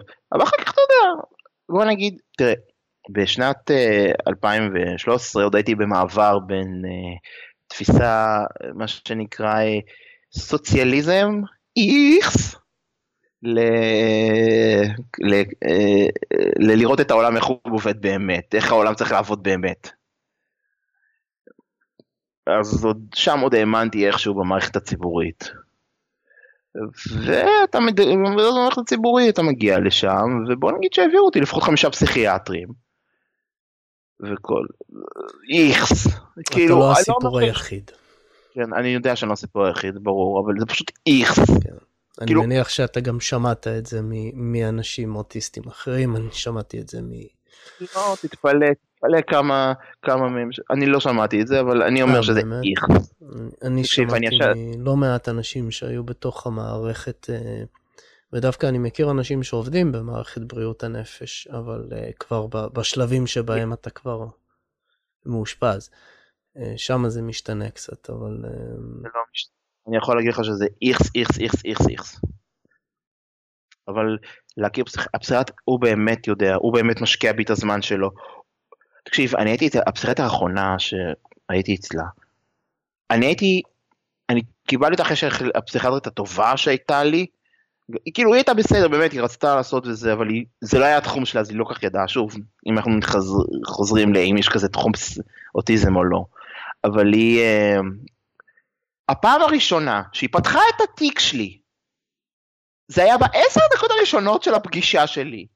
עכשיו, כשאתה מגיע לחולה נפש, אמנם אוטיזם זה לא חולי נפש, אתה לא יכול לקרוא את התיק שלהם פעם ראשונה, ב10 דקות הראשונות, זה לא בזמן מספיק כדי להבין כל הסיבוכים, זה לא שברת רגל, יש לי היסטוריה של שבירת רגל, ככה אפשר להבין זה ב10, זה לא עובד ככה. אני לא מבין. תראה, כשאתה מגיע לפסיכיאטר, מיוחד שאתה אוטיסט, אתה מצפה שהוא ידע את כל ההיסטוריה שלך, כי זה לא פשוט לדעת שגם בהתחלה, איפה כל הסיפור התחיל, איפה התחיל כל האבחון שלך, איפה התחיל כל זה, אתה לא מצפה ממנו לפתוח את התיק 10 דקות, כי ב10 דקות הוא לא הספיק כלום. וגם איך שהיא התייחסה אליי, טוב, אנחנו קצת חורגים, אבל עזוב, זה הייתה... לא, זה דווקא... אני מכיר, בוא נגיד ככה, אני מכיר קרחונים יותר חמים ממנה. אוקיי. אגב, צריך, אז ככה, אני הכרתי 3 זאת אומרת באופן אישי, 3 פסיכיאטרים פרופר, ורק אחד מהם אני יכול להגיד לך, כן, הוא נורמלי. הוא נורמלי והוא גם עושה את זה בגלל שזה בליבו, כן? אף אחד מהם אגב לא במערכת הציבורית, אז הוא כן במערכת, what you will. לא, אחד מהם הוא כן במערכת הציבורית, הוא סוג של חצי, אני לא כך ברור לי מה הם אומרים. כן, הם כולם חצי, אני מתכוון, הכרתי 3 לא במסגרת של ציבורי. להגיד לך שזה, אני לא יודע, תשמע, אני טיפול באופן מקצועי, אישית לא הכרתי אף פעם פסיכיאטר, יכול להיות שאולי מישהו פעם, גר על ידי פסיכיאטרית, אבל לא היינו חברים, במעונות, זה בסדר. במעונות, גר על ידי, לא משנה, בסדר. יש להם excessive force לצערי במדינת ישראל, אבל זה אישו אחר. בוא, אז סבבה, אז מה הכלים? אנחנו התחלנו בזה, זה ה-line of questioning שלי עכשיו, זה תן לי כלי שבן אדם שסובל מ-social awkwardness, כאילו אוקיי, הבנתי, חלק מהדברים שנותנים לך זה if this then that, סבבה. אתה מקבל מלא if else'ים, כאילו, אם הבן אדם עושה ככה, אתה תעשה ככה, else תעשה ככה. אני אתן לך דוגמה מאוד טובה. כן. אני אתן לך דוגמה מאוד טובה. רגע, אולי נסביר לאנשים מה זה if else, אולי יש פה אנשים שלא יודעים מה זה. הם כולם יודעים מה זה. אוקיי. באמת, אני חושב שמשהו כמו 50% לפחות מהקהל שלי הם בכלל תוכניתנים פרופר, וה-50% האחרים או שיודעים מה זה, או ששמעו על זה, או שרוצים להיות כאלה בעצמם. אז... מכיר את הפרסומת הזאת בפייסבוק? בוא אלינו, עשה קורס בהייטק, תוך 3 חודשים, אתה מהנדס. לא, אני לא מקבל את הפרסומות האלה, למזלי. למזלך, תגיד תודה. כן, אני אומר תודה. כנראה שפייסבוק ממש אוהב אותך. פייסבוק נותן לי דברים אחרים, אני מקבל פרסומות אוי, לא משנה. כן, נו אז יאללה, אז תן לנו כלים. כלי למשל. וואי. לי הייתה בעיה. קשה, האוזניות עם המשקפיים, איך זה מסתדר לך? לא משנה, כן, דבר. יש ריפוד של איך קראו לזה? שיער הסגר. אני בתסבורת שיער הסגר. גם אני. אני מתחיל להפוך לטרול, לאט לאט, ראש דשא. חברה שלי אמרה לי, תקנה מכונת גילוח, תסבורת. אני אקנה, אני פשוט צריך לתת לי אשתי להשתמש בזה, כי אני... לא משנה, נו, אוקיי, אז תן לנו, היינו בקטע של כלי. כלים? ניסוי וטעייה. לא, אני רציני, זה באמת הכלי הכי טוב. לי למשל, מאוד היה לי די קשה, להגיע לחנויות שפתאום קופץ עליך מוכרת, ומתחילה למכור לך דברים. אוקיי, זה העבודה שלה. אבל זה היה קשה לי, עזבי אותי, לא ראיתי משהו בחנות, תני לראות רגע, אם אני צריך אני אקרא לך. בסדר, את שם, הבנתי, זה נחמד שיש אותך. אז זה קצת הביך אותי. אז מה שקורה בסופו של דבר, וזה, תקשיב, אני לא הבנתי כאילו חושב שזה פשוט אופי של בן אדם, וזה משהו שאני לא הבנתי. אז בסופו של דבר, המטפל שלי שלח אותי לחנות, איזושהי חנות, אמר לי, לך, דבר, תסתכל. הלכתי, עברתי את זה, חזרנו, ניתחתי סיטואציה, ניסינו להבין, עשיתי את זה עוד פעם. חזרתי, דיברנו, בפעם השלישית זה כבר הלך. אוקיי. אז, טוב, אבל זה מה שאנשים עושים פחות או יותר באופן טבעי, לא? כאשר הם לומדים על מצבים. מה שאני מנסה להבין, באמת, כל הפואנטה שלי בסופו של דבר, זה בדיוק כמו עם תומר, זה לנסות להבין מה מזה אלה כלים שהיית במוקדם או במאוחר מפתח בעצמך. אני יודע שאמרתי שאתה לא, אבל אני גם רוצה יש לי בכל זאת גם שיקול דעת משלי לגבי יכולות של אנשים. זה משהו שאתה חייב שיהיה לך כשאתה מעסיק אנשים, כן? והעסקתי, לא יודע, כמה עשרות בחיי, חתמתי על החוזה העבודה שלהם. זה, לך יש יכולות של ניהול, וכנראה שאני לא אהיה מנהל אף פעם, אני אתקדם באולי איזשהו מסלול אחר בעבודה שלי, אבל כנראה שהמסלול ניהולי זה פחות אני. יכול להיות. אני לא יכול להגיד לך, אני לא, להגיד לך, כן. אני באמת לא מבין את זה, כאילו למה אני צריך להיכנס לחנות וישר קופצים עליי כל המוכרים, תקנה את זה פה, שם, עזבו אותי. תראה, האמת שהרבה פעמים הם מתנהגים כמו אוטיסטים, כאילו לא, אין שום תגובה לסושיאל קיוז. כן, לא, יש, כן. יש דרום אמריקה, האמת, לפחות בצ'ילה וארגנטינה, אתה נכנס לחנות, אף אחד לא מדבר איתך. אם אתה לא פונה אליהם, כאילו, כן עומדות שם המוכרות הכי יפות בעולם. יש צ'יליאניות וארגנטינאיות, התברך שעימם לעד. לגמרי. Thank God for South Americans. כן. אחרי שהם יתברברו כשהם קצת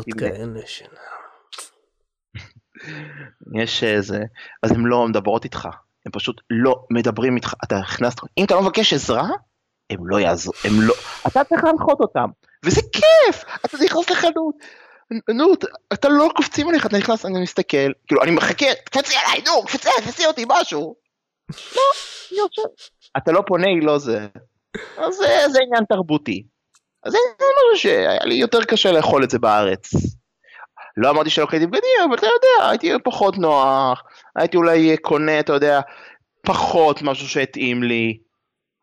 כן, לא, אז אגב, אין ספק, אם מדברים על אנשים שהם socially awkward, עזוב עכשיו אוטיסטים, לא אוטיסטים, ספקטרום, כל הבבלת הזה. אנשים שהם socially awkward, שפשוט יש להם בעיה להבין מצבים חברתיים, להגיב, לנתח מה אנשים מנסים להגיד, אפילו כשהם אומרים את זה במילים ברורות. ישראל היא מדינה לא טובה לאנשים האלה.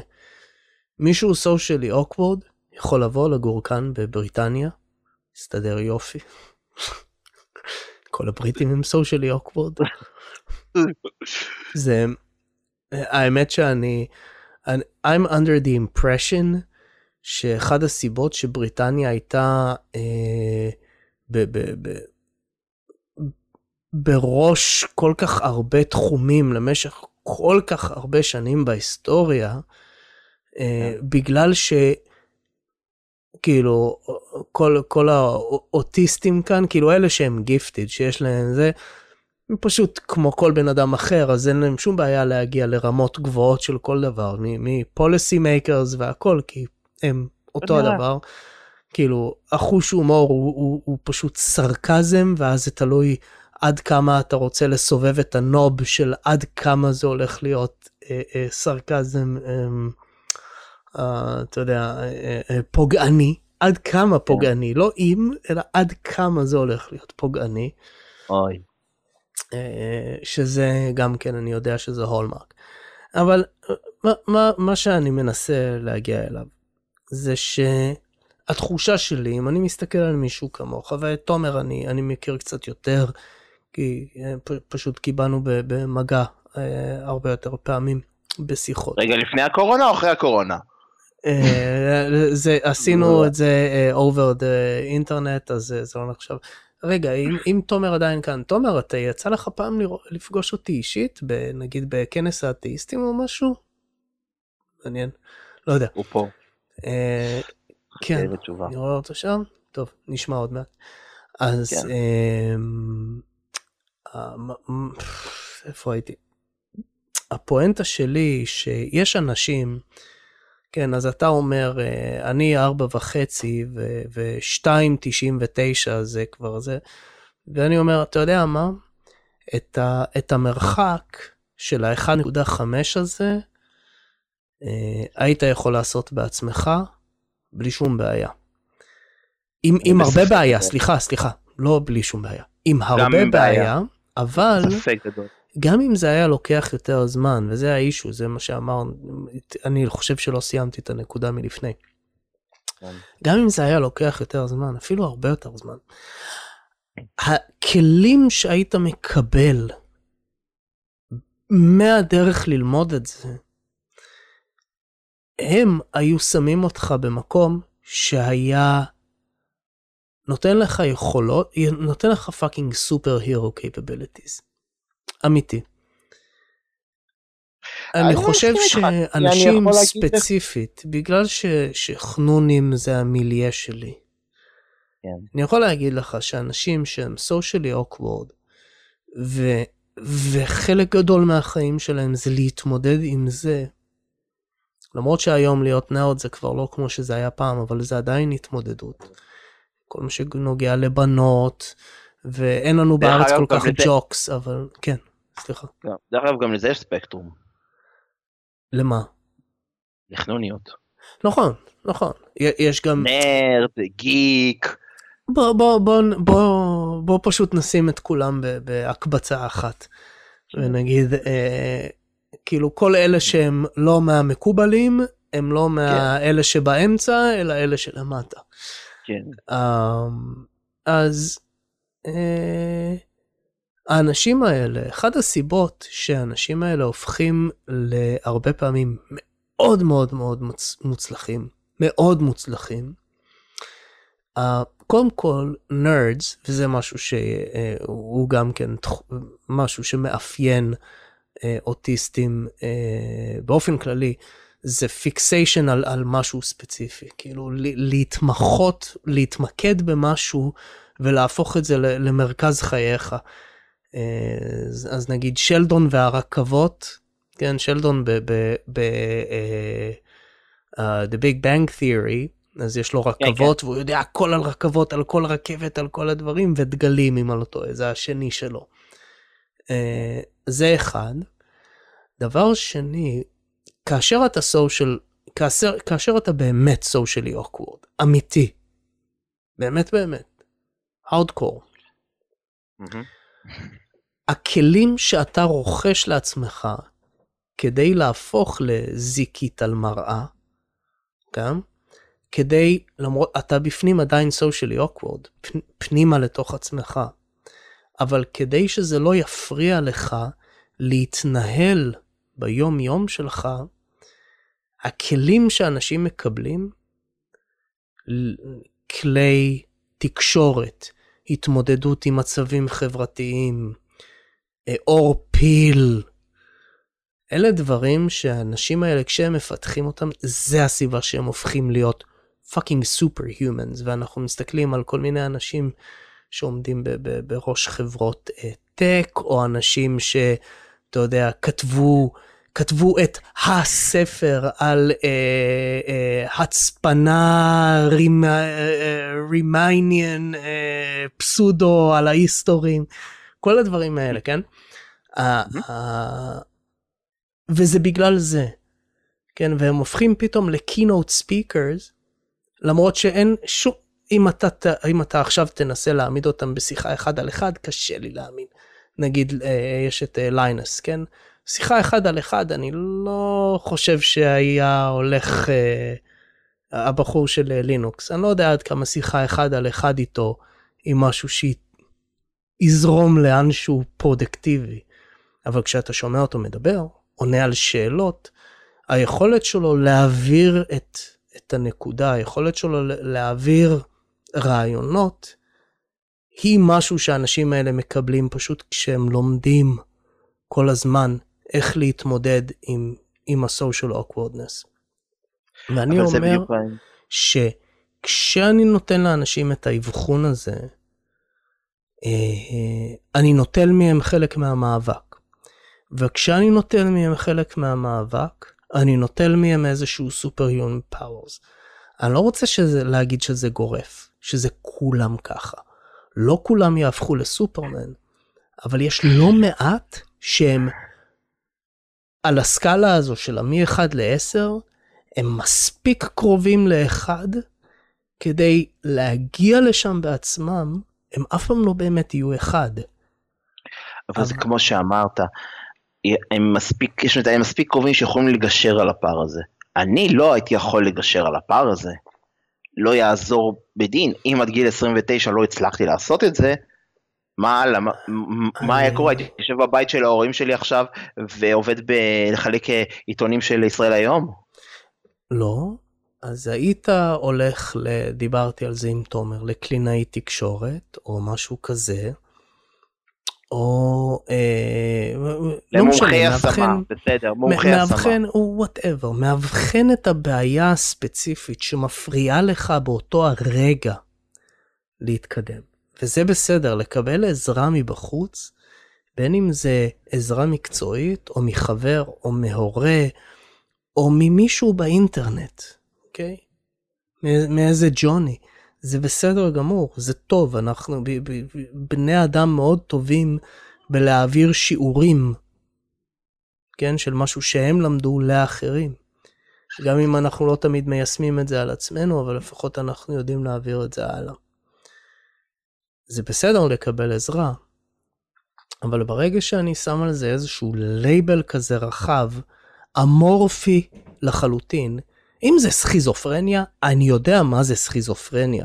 אם זה בייפולר, אני יודע מה זה, ואגב, גם בהם יש איזושהי אמורפיות, כן, כלשהו, יש לא אמורפיות, אמביגיוטי כלשהו, אבל לא כמו כאן, לא כמו במקרה שלך. תשמע, אני לא אני יודע, אוקיי, אני חושב שאתה חותר לעניין הזה של, הכניסו פוליטיקה לפסיכולוגיה. אני חושב שזה יותר מזה. אני חושב שהכניסו פוליטיקה לפסיכולוגיה, ואז אנשים כמוך הם אלה שסובלים מזה. לא אלה ברור. שהם IQ מתחת ל-70. ברור. אלא האלה... אני לא יודע למה, אבל אני לא יודע למה, אבל אני אתן לך את הדוגמה הכי טובה, כשלפני שבוע-שבועיים, שעשיתי את הדיבור עם תומר, אני הייתי בטוח שזהו, מצאתי אוטיסט, שסוף סוף הוא גם ימני, הוא גם הצד שלי, יש לי מי לדבר, ייי! אותו מאמר שלנו בפוליטיקה, בסדר. אני לא יודע למה, אבל אני לא חושב שאני מסוגל למצוא אוטיסט שהוא ימני. אני לא יודע למה. יכול להיות ששפת מוח, אולי אתה מכיר, אני לא מכיר. לא באזור שאני מסתובב בו. אני לא יודע אם זה שטיפת מוח שעושים להם בדרך, או של... מאיזושהי סיבה, כמו שאמרת, אני לא מאמין, גם אני כמוך, לא מאמין שבני אדם נולדו חלשים. אנחנו לא חלשים, אימאלה! אנחנו כן חזקים, כן, אנחנו כן חזקים, ואנחנו יכולים להילחם וזה, אבל הם פשוט, יש כל מיני אוטיסטים, שפשוט מסתובבים לך, אני לא צוחק, מסתובבים בכנסת, ופשוט עושים נזק, כאילו, הם רוצים להעביר חוקים, שיעזרו לאוטיסטים, ואני יודע שזה הולך לעשות את הנזק. זה משהו שלא מדברים עליו, ואני לא יודע כמה זה יעזור להגיד את זה, אבל זה מה שהם עושים, וזה, אני לא יודע מי דחף להם את זה לראש, הם חלשים וצריך לעזור להם, זה לא שהם ביקשו עזרה, אני לא ביקשתי הרבה עזרה, אני הלכתי, אני מוכן לשלם על דברים, אני מוכן לעשות, אני לא חושב שאני יותר חלש מאחרים, אבל, ואז כשאתה בא להתווכח איתם על זה, הוא אומר לך, לדעתך, אנחנו לא חלשים, לדעתך, אתם לא נכים ששוכבים במיטה וצריכים שיהיה לכם, לא יודע, ובוא נפעיל את רגשי האדם הנאור שבנו כדי לעזור למישהו שהוא מאוד מאוד, לא יודע, שהוא גם אוטיסט, והוא גם יושב על כיסא גלגלים, והוא גם לא יכול לזוז, זה גם וגם וגם, אני מבין את זה בקשר, אבל לא כל אנשים, אני לא חלש, אני לא צריך שיעזרו לי, אתם תגרמו לי רק יותר, הדוגמה הכי טובה, יש בארץ את חוק 3%, 5%, שעכשיו אתה חייב שבעסק שלך, מעל עסק גודל מסוים, יהיו 5% אנשים בעלי נכויות. באמת? יש חוק כזה? ברוך הבא למדינת ישראל, איך אומרים את זה? סוציאליטיאן. טוב, אוקיי. אני מתערב איתך, כשעסקים הלכו ובדקו ואמרו, רגע, לאיש הזה אין אצבע, הוא נכה, אז הוא נחשב. האיש הזה, הוא קצת ככה, אז גם נכה, אז הוא גם נכה אצלנו. זה בטוח מה שעשו. אנשים מצאו דרכים לעקוף אותם. אי אפשר להעסיק בכוח אנשים. אתם רוצים, לכו דברו עם עסקים, תסבירו להם, למה כן כדאי להם, לקחת אוטיסטים, או נכים, או כל מישהו אחר, למה כן כדאי, למה זה, דברו, אין בעיה. אבל אל תקפו את זה אנשים, כפייה לא עובדת. אז כן, אז יש פה יכול להיות שהכניס המון פוליטיקה לזה, וכן, זה יכול להיות שזה פגע בי, וזה פוגע בי. ואין לי מה לעשות עם זה, כאילו, זה הכלים שלי. לי יש כלים. יש לנו מה לעשות עם זה, יש אנשים שיקשיבו לנו, שהם אולי איפה שאתה היית בגיל 29, אולי לפני. ואז האנשים האלה יקשיבו לך והם יגידו, אוקיי, זה נשמע כמו מה שיש לי, אבל איך עכשיו אני ממשיך הלאה מפה? ולאנשים האלה, אני אשמח אם אתה תיתן טיפ. עכשיו אתה יכול להגיד להם, כן, תשיגו פסיכולוג ותתחילו לעבוד על הדברים, chisel, כאילו מה שנקרא, chisel through the marble, כן? אני אגיד, העניין הוא, שוב, העניין הוא, תראה, אני חוזר לאותו חבר מפורסם, הוא ניסה כבר בפסיכיאטרים, ניסה פסיכולוגים, כלום לא עובד לו, הוא יש לו איזה, לטענתו יש לו איזה מקרה מאוד מאוד מיוחד, וצריך, אני לא יודע מה הסיפור, לא יודע, שיעשה, שהוא יחיה את החיים שלו, כל עוד הוא לא פוגע בי, ניחא. זה. אם הוא עושה את זה על חשבונך, הוא משתמש במערכת הציבורית. לא, זה לא אותו אחד, זה לא אותו אחד, זה לא חבר, זה אוטיסט אחר לגמרי, לא רוצה קשר.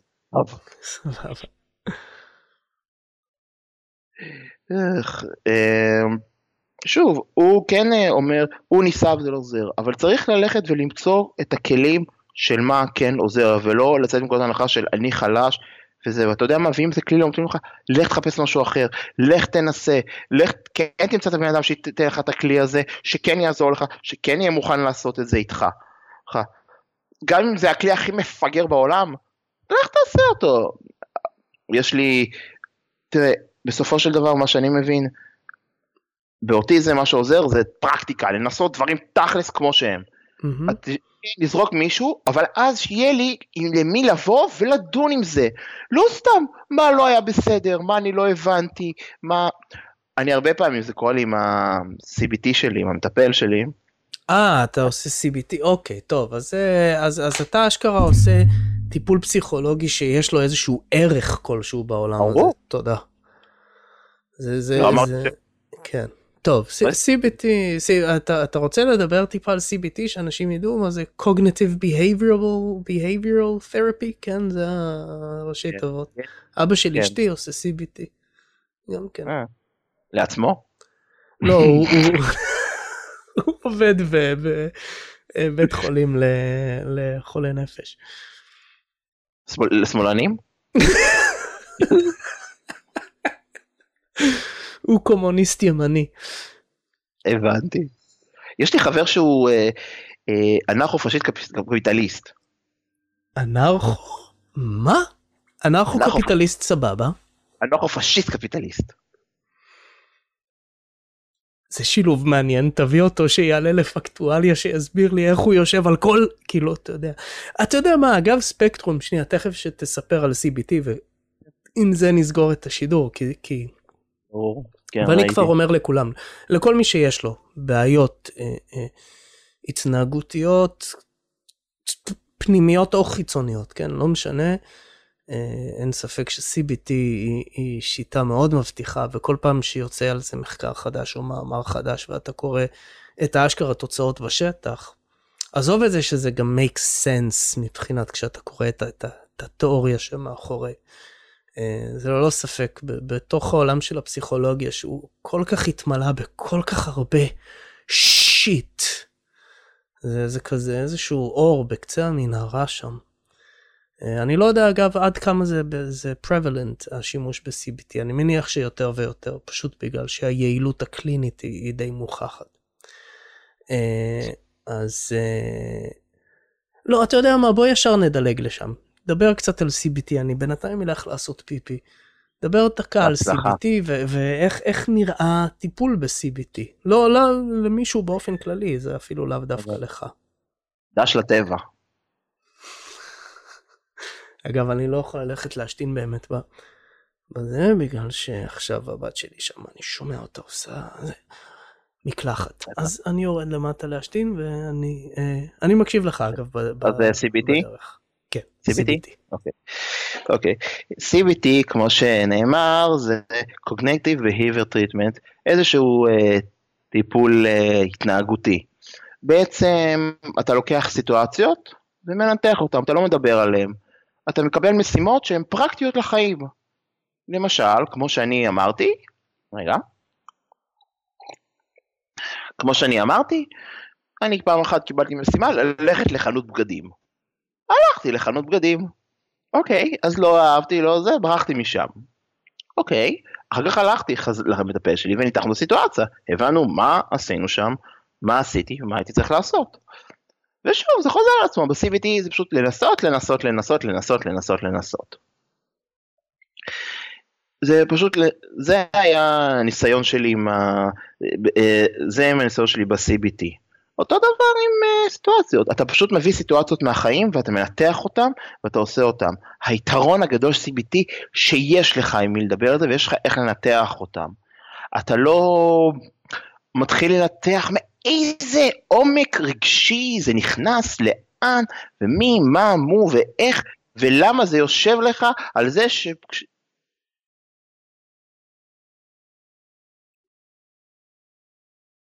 יופי, אני שומע את עצמי בדיליי.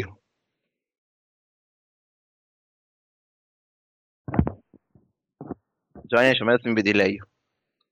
כן, עכשיו אתה זה, כי שמעת את הסרטון. אוקיי. אז אתה לא מנתח, רגע, אז אני אסיים. אז אתה לא מנתח אותם, אתה יושב, אתה עושה את הפרקטיקה. מה זה, סתם דוגמה, היה לי ריב עם החברה, ניסיתי להבין מאיפה זה הגיע, או מאיפה זה היה. אתה פשוט מנתח, בגלל זה ה-CBT כל כך חזק, וכל כך טוב, וכל כך עובד. לא להתחיל עכשיו להיכנס, מה היה לך כשהיית קטן? זה בסדר, יש כאלה שזה נחמד, שרוצים לדבר על הבעיות שלהם, ולהבין למה אבא שלהם דפק אותם בחיים. למה זה יעזור לך בחיים? אני עוד לא הבנתי למה זה. בסדר, אבא שלי דפק אותי בחיים, כמו שכל ההורים שלנו, כל ההורים דופקים את הילדים שלהם. אגב, מה שאני אוהב ב-CBT, זה... בסופו של דבר הרעיון שם זה אתה מפתח את הכלים לעצמך. וכל הרעיון זה שאתה מפתח אותם על ידי התמודדות, that's my point. והטענה שלי נגד תעשיית האוטיזם, כמעט אפשר לקרוא לזה בימינו, היא שנוטלים מהאנשים את ההתמודדות, כי פתאום הם לא צריכים להתמודד. יש לי עכשיו, אני תחת באנר כזה, אז אני עכשיו אגיע למקום העבודה שלי, ואני אגיד, סליחה, אתם צריכים לקבל אותי, כי הנה, יש לי, אני אוטיסט, אני מאובחן, ואם אני socially awkward, אז fuck you, deal with it, זה מי שאני. לא, זה קצת הגזמת, ברור לך? כן, כי ככה אני מעביר נקודות מאז ומעולם, בגלל זה יש לי את פקטואליה, וחלק מהלוגו זה, כן? זה attitude. כן, ברור. אבל העברתי את הנקודה, you get my point. אני מסכים איתך שצריך זה. אז אני אתן דוגמה אחרת. אני הייתי מלווה עד עכשיו על ידי מקום שנקרא בית אקשטיין. איך? מה? בית? בית אקשטיין. אוקיי. אקשטיין. גם תשובה לקרוא לזה משה וניסים מהשמות בעם. בית אקשטיין. אני בינתיים מחפש. כן, דבר. כן. יש להם סמל כזה כחול BE. והיתרון שלהם שהם באו, הם לא הציבו אותי, אמרו, אתה אוטיסט. אלא, כן, מי שהייתה באה איתי לרעיונות, והייתה מלווה אותי, ובסופו של דבר הייתה מנתחת איתי, איפה אני לא התנהגתי נכון. היא לא הייתה אומרת מילה, היא הייתה כמו זבוב על הקיר, או כמו שאני קראתי לזה רוח. אוקיי. כן, זה. עכשיו הם כבר לא מלווים, אבל לא חשוב. הם כבר לא עושים ליווי. לצערי הרב. אוקיי. רוצה לנחש למה הם לא עושים ליווי? אני לא יודע לנחש למה, תגיד לי, זה מעניין. זה מתחיל במה ונגמר בדינה.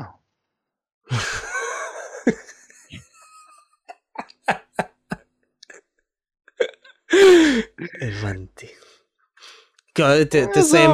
תסיים את הפואנטה. כן, אז הם כן, אומנם זה לא CBT, אבל כן באים ועוזרים לי ויושבים איתי, ואמרו לי מה אני לא בסדר, והם באו ואמרו, גם לא עובדים, אם הוא לא מתאים לכם, אל תקבלו אותו, הוא לא מתאים, נקודה, אבל יש לו את המלווה שלו, בסדר, אחלה, אין שום בעיה. שוב, יש מקומות שלא היו מוכנים לקבל את הליווי הזה, אז הלכתי לבד לרעיונות, אבל אלה שקיבלו, היא ממש לא עזרה, לא התאמתי להם, לא מבחינה חברתית, לא מבחינה מקצועית, לא התקבלתי. אז כן היה לזה, זה היה סוג של, זה איזשהו CBT קצת יותר מורחב וגדול, כן, זה אבל סוג כן, של זה איזשהו מורחב, כן,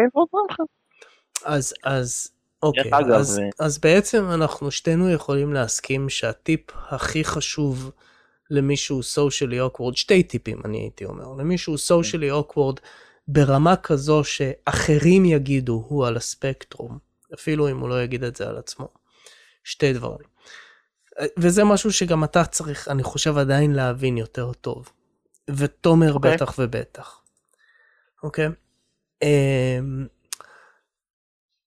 מהצד השני של המתרס, כאן, עם ה-neurotypicals, אנשים שהם בסוג הספקטרום שלך, שאני שוב, אני לא מוכן לשים את זה תחת אותו קטגוריה של כל השאר. אוקיי? אז איפה שאתה נמצא, הסוג בעיה שיש לך, היא פשוט extreme version של משהו שיש להמון neurotypicals. נכון, יש דברים שבצורה מאוד מוגזמת, יש מקומות שאתה לוקח, שאתה כבר אתה יודע, spinal tap volume 11, לעומת מישהו לא, ויש דברים שהם ייחודיים אך ורק לאנשים כמוך, וכל מי שעבד עם תוכניתנים, בייחוד קרנליסטים, מתמטיקאים, דברים כאלה, מכיר אנשים כמוך, כל כך הרבה הכרתי, כל כך הרבה יצא לי לעבוד איתם. לא כאלה שלא הובחנו בחיים, אבל אתה אומר, אוקיי. הם הסתדרו. אם הוא עכשיו היה הולך, והם בסוף הסתדרו, ואיך שהם הסתדרו, הדבר הכי חשוב זה פשוט ההתמודדות. אבל הנה משהו שאני אגיד בנוסף לזה. כן. וזה שיעור חשוב, קריטי, לכל אחד, בכל מצב, על כל דבר. ואנחנו נסיים עם זה, ואני כבר אמרתי את זה כמה פעמים, גם בשידור הזה. לפני כמה שנים, צריך להיות כבר לפחות 15 שנה לדעתי. אולי יותר. ביום השואה,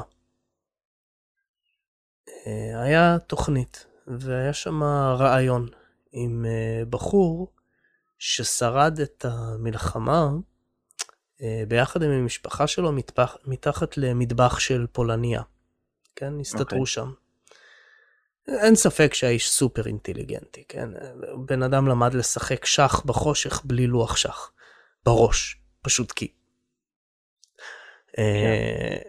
עכשיו נכון, היה לו הרבה זמן לעשות את זה, אבל בכל זאת, ברור שזה לא מישהו אידיוט, כן?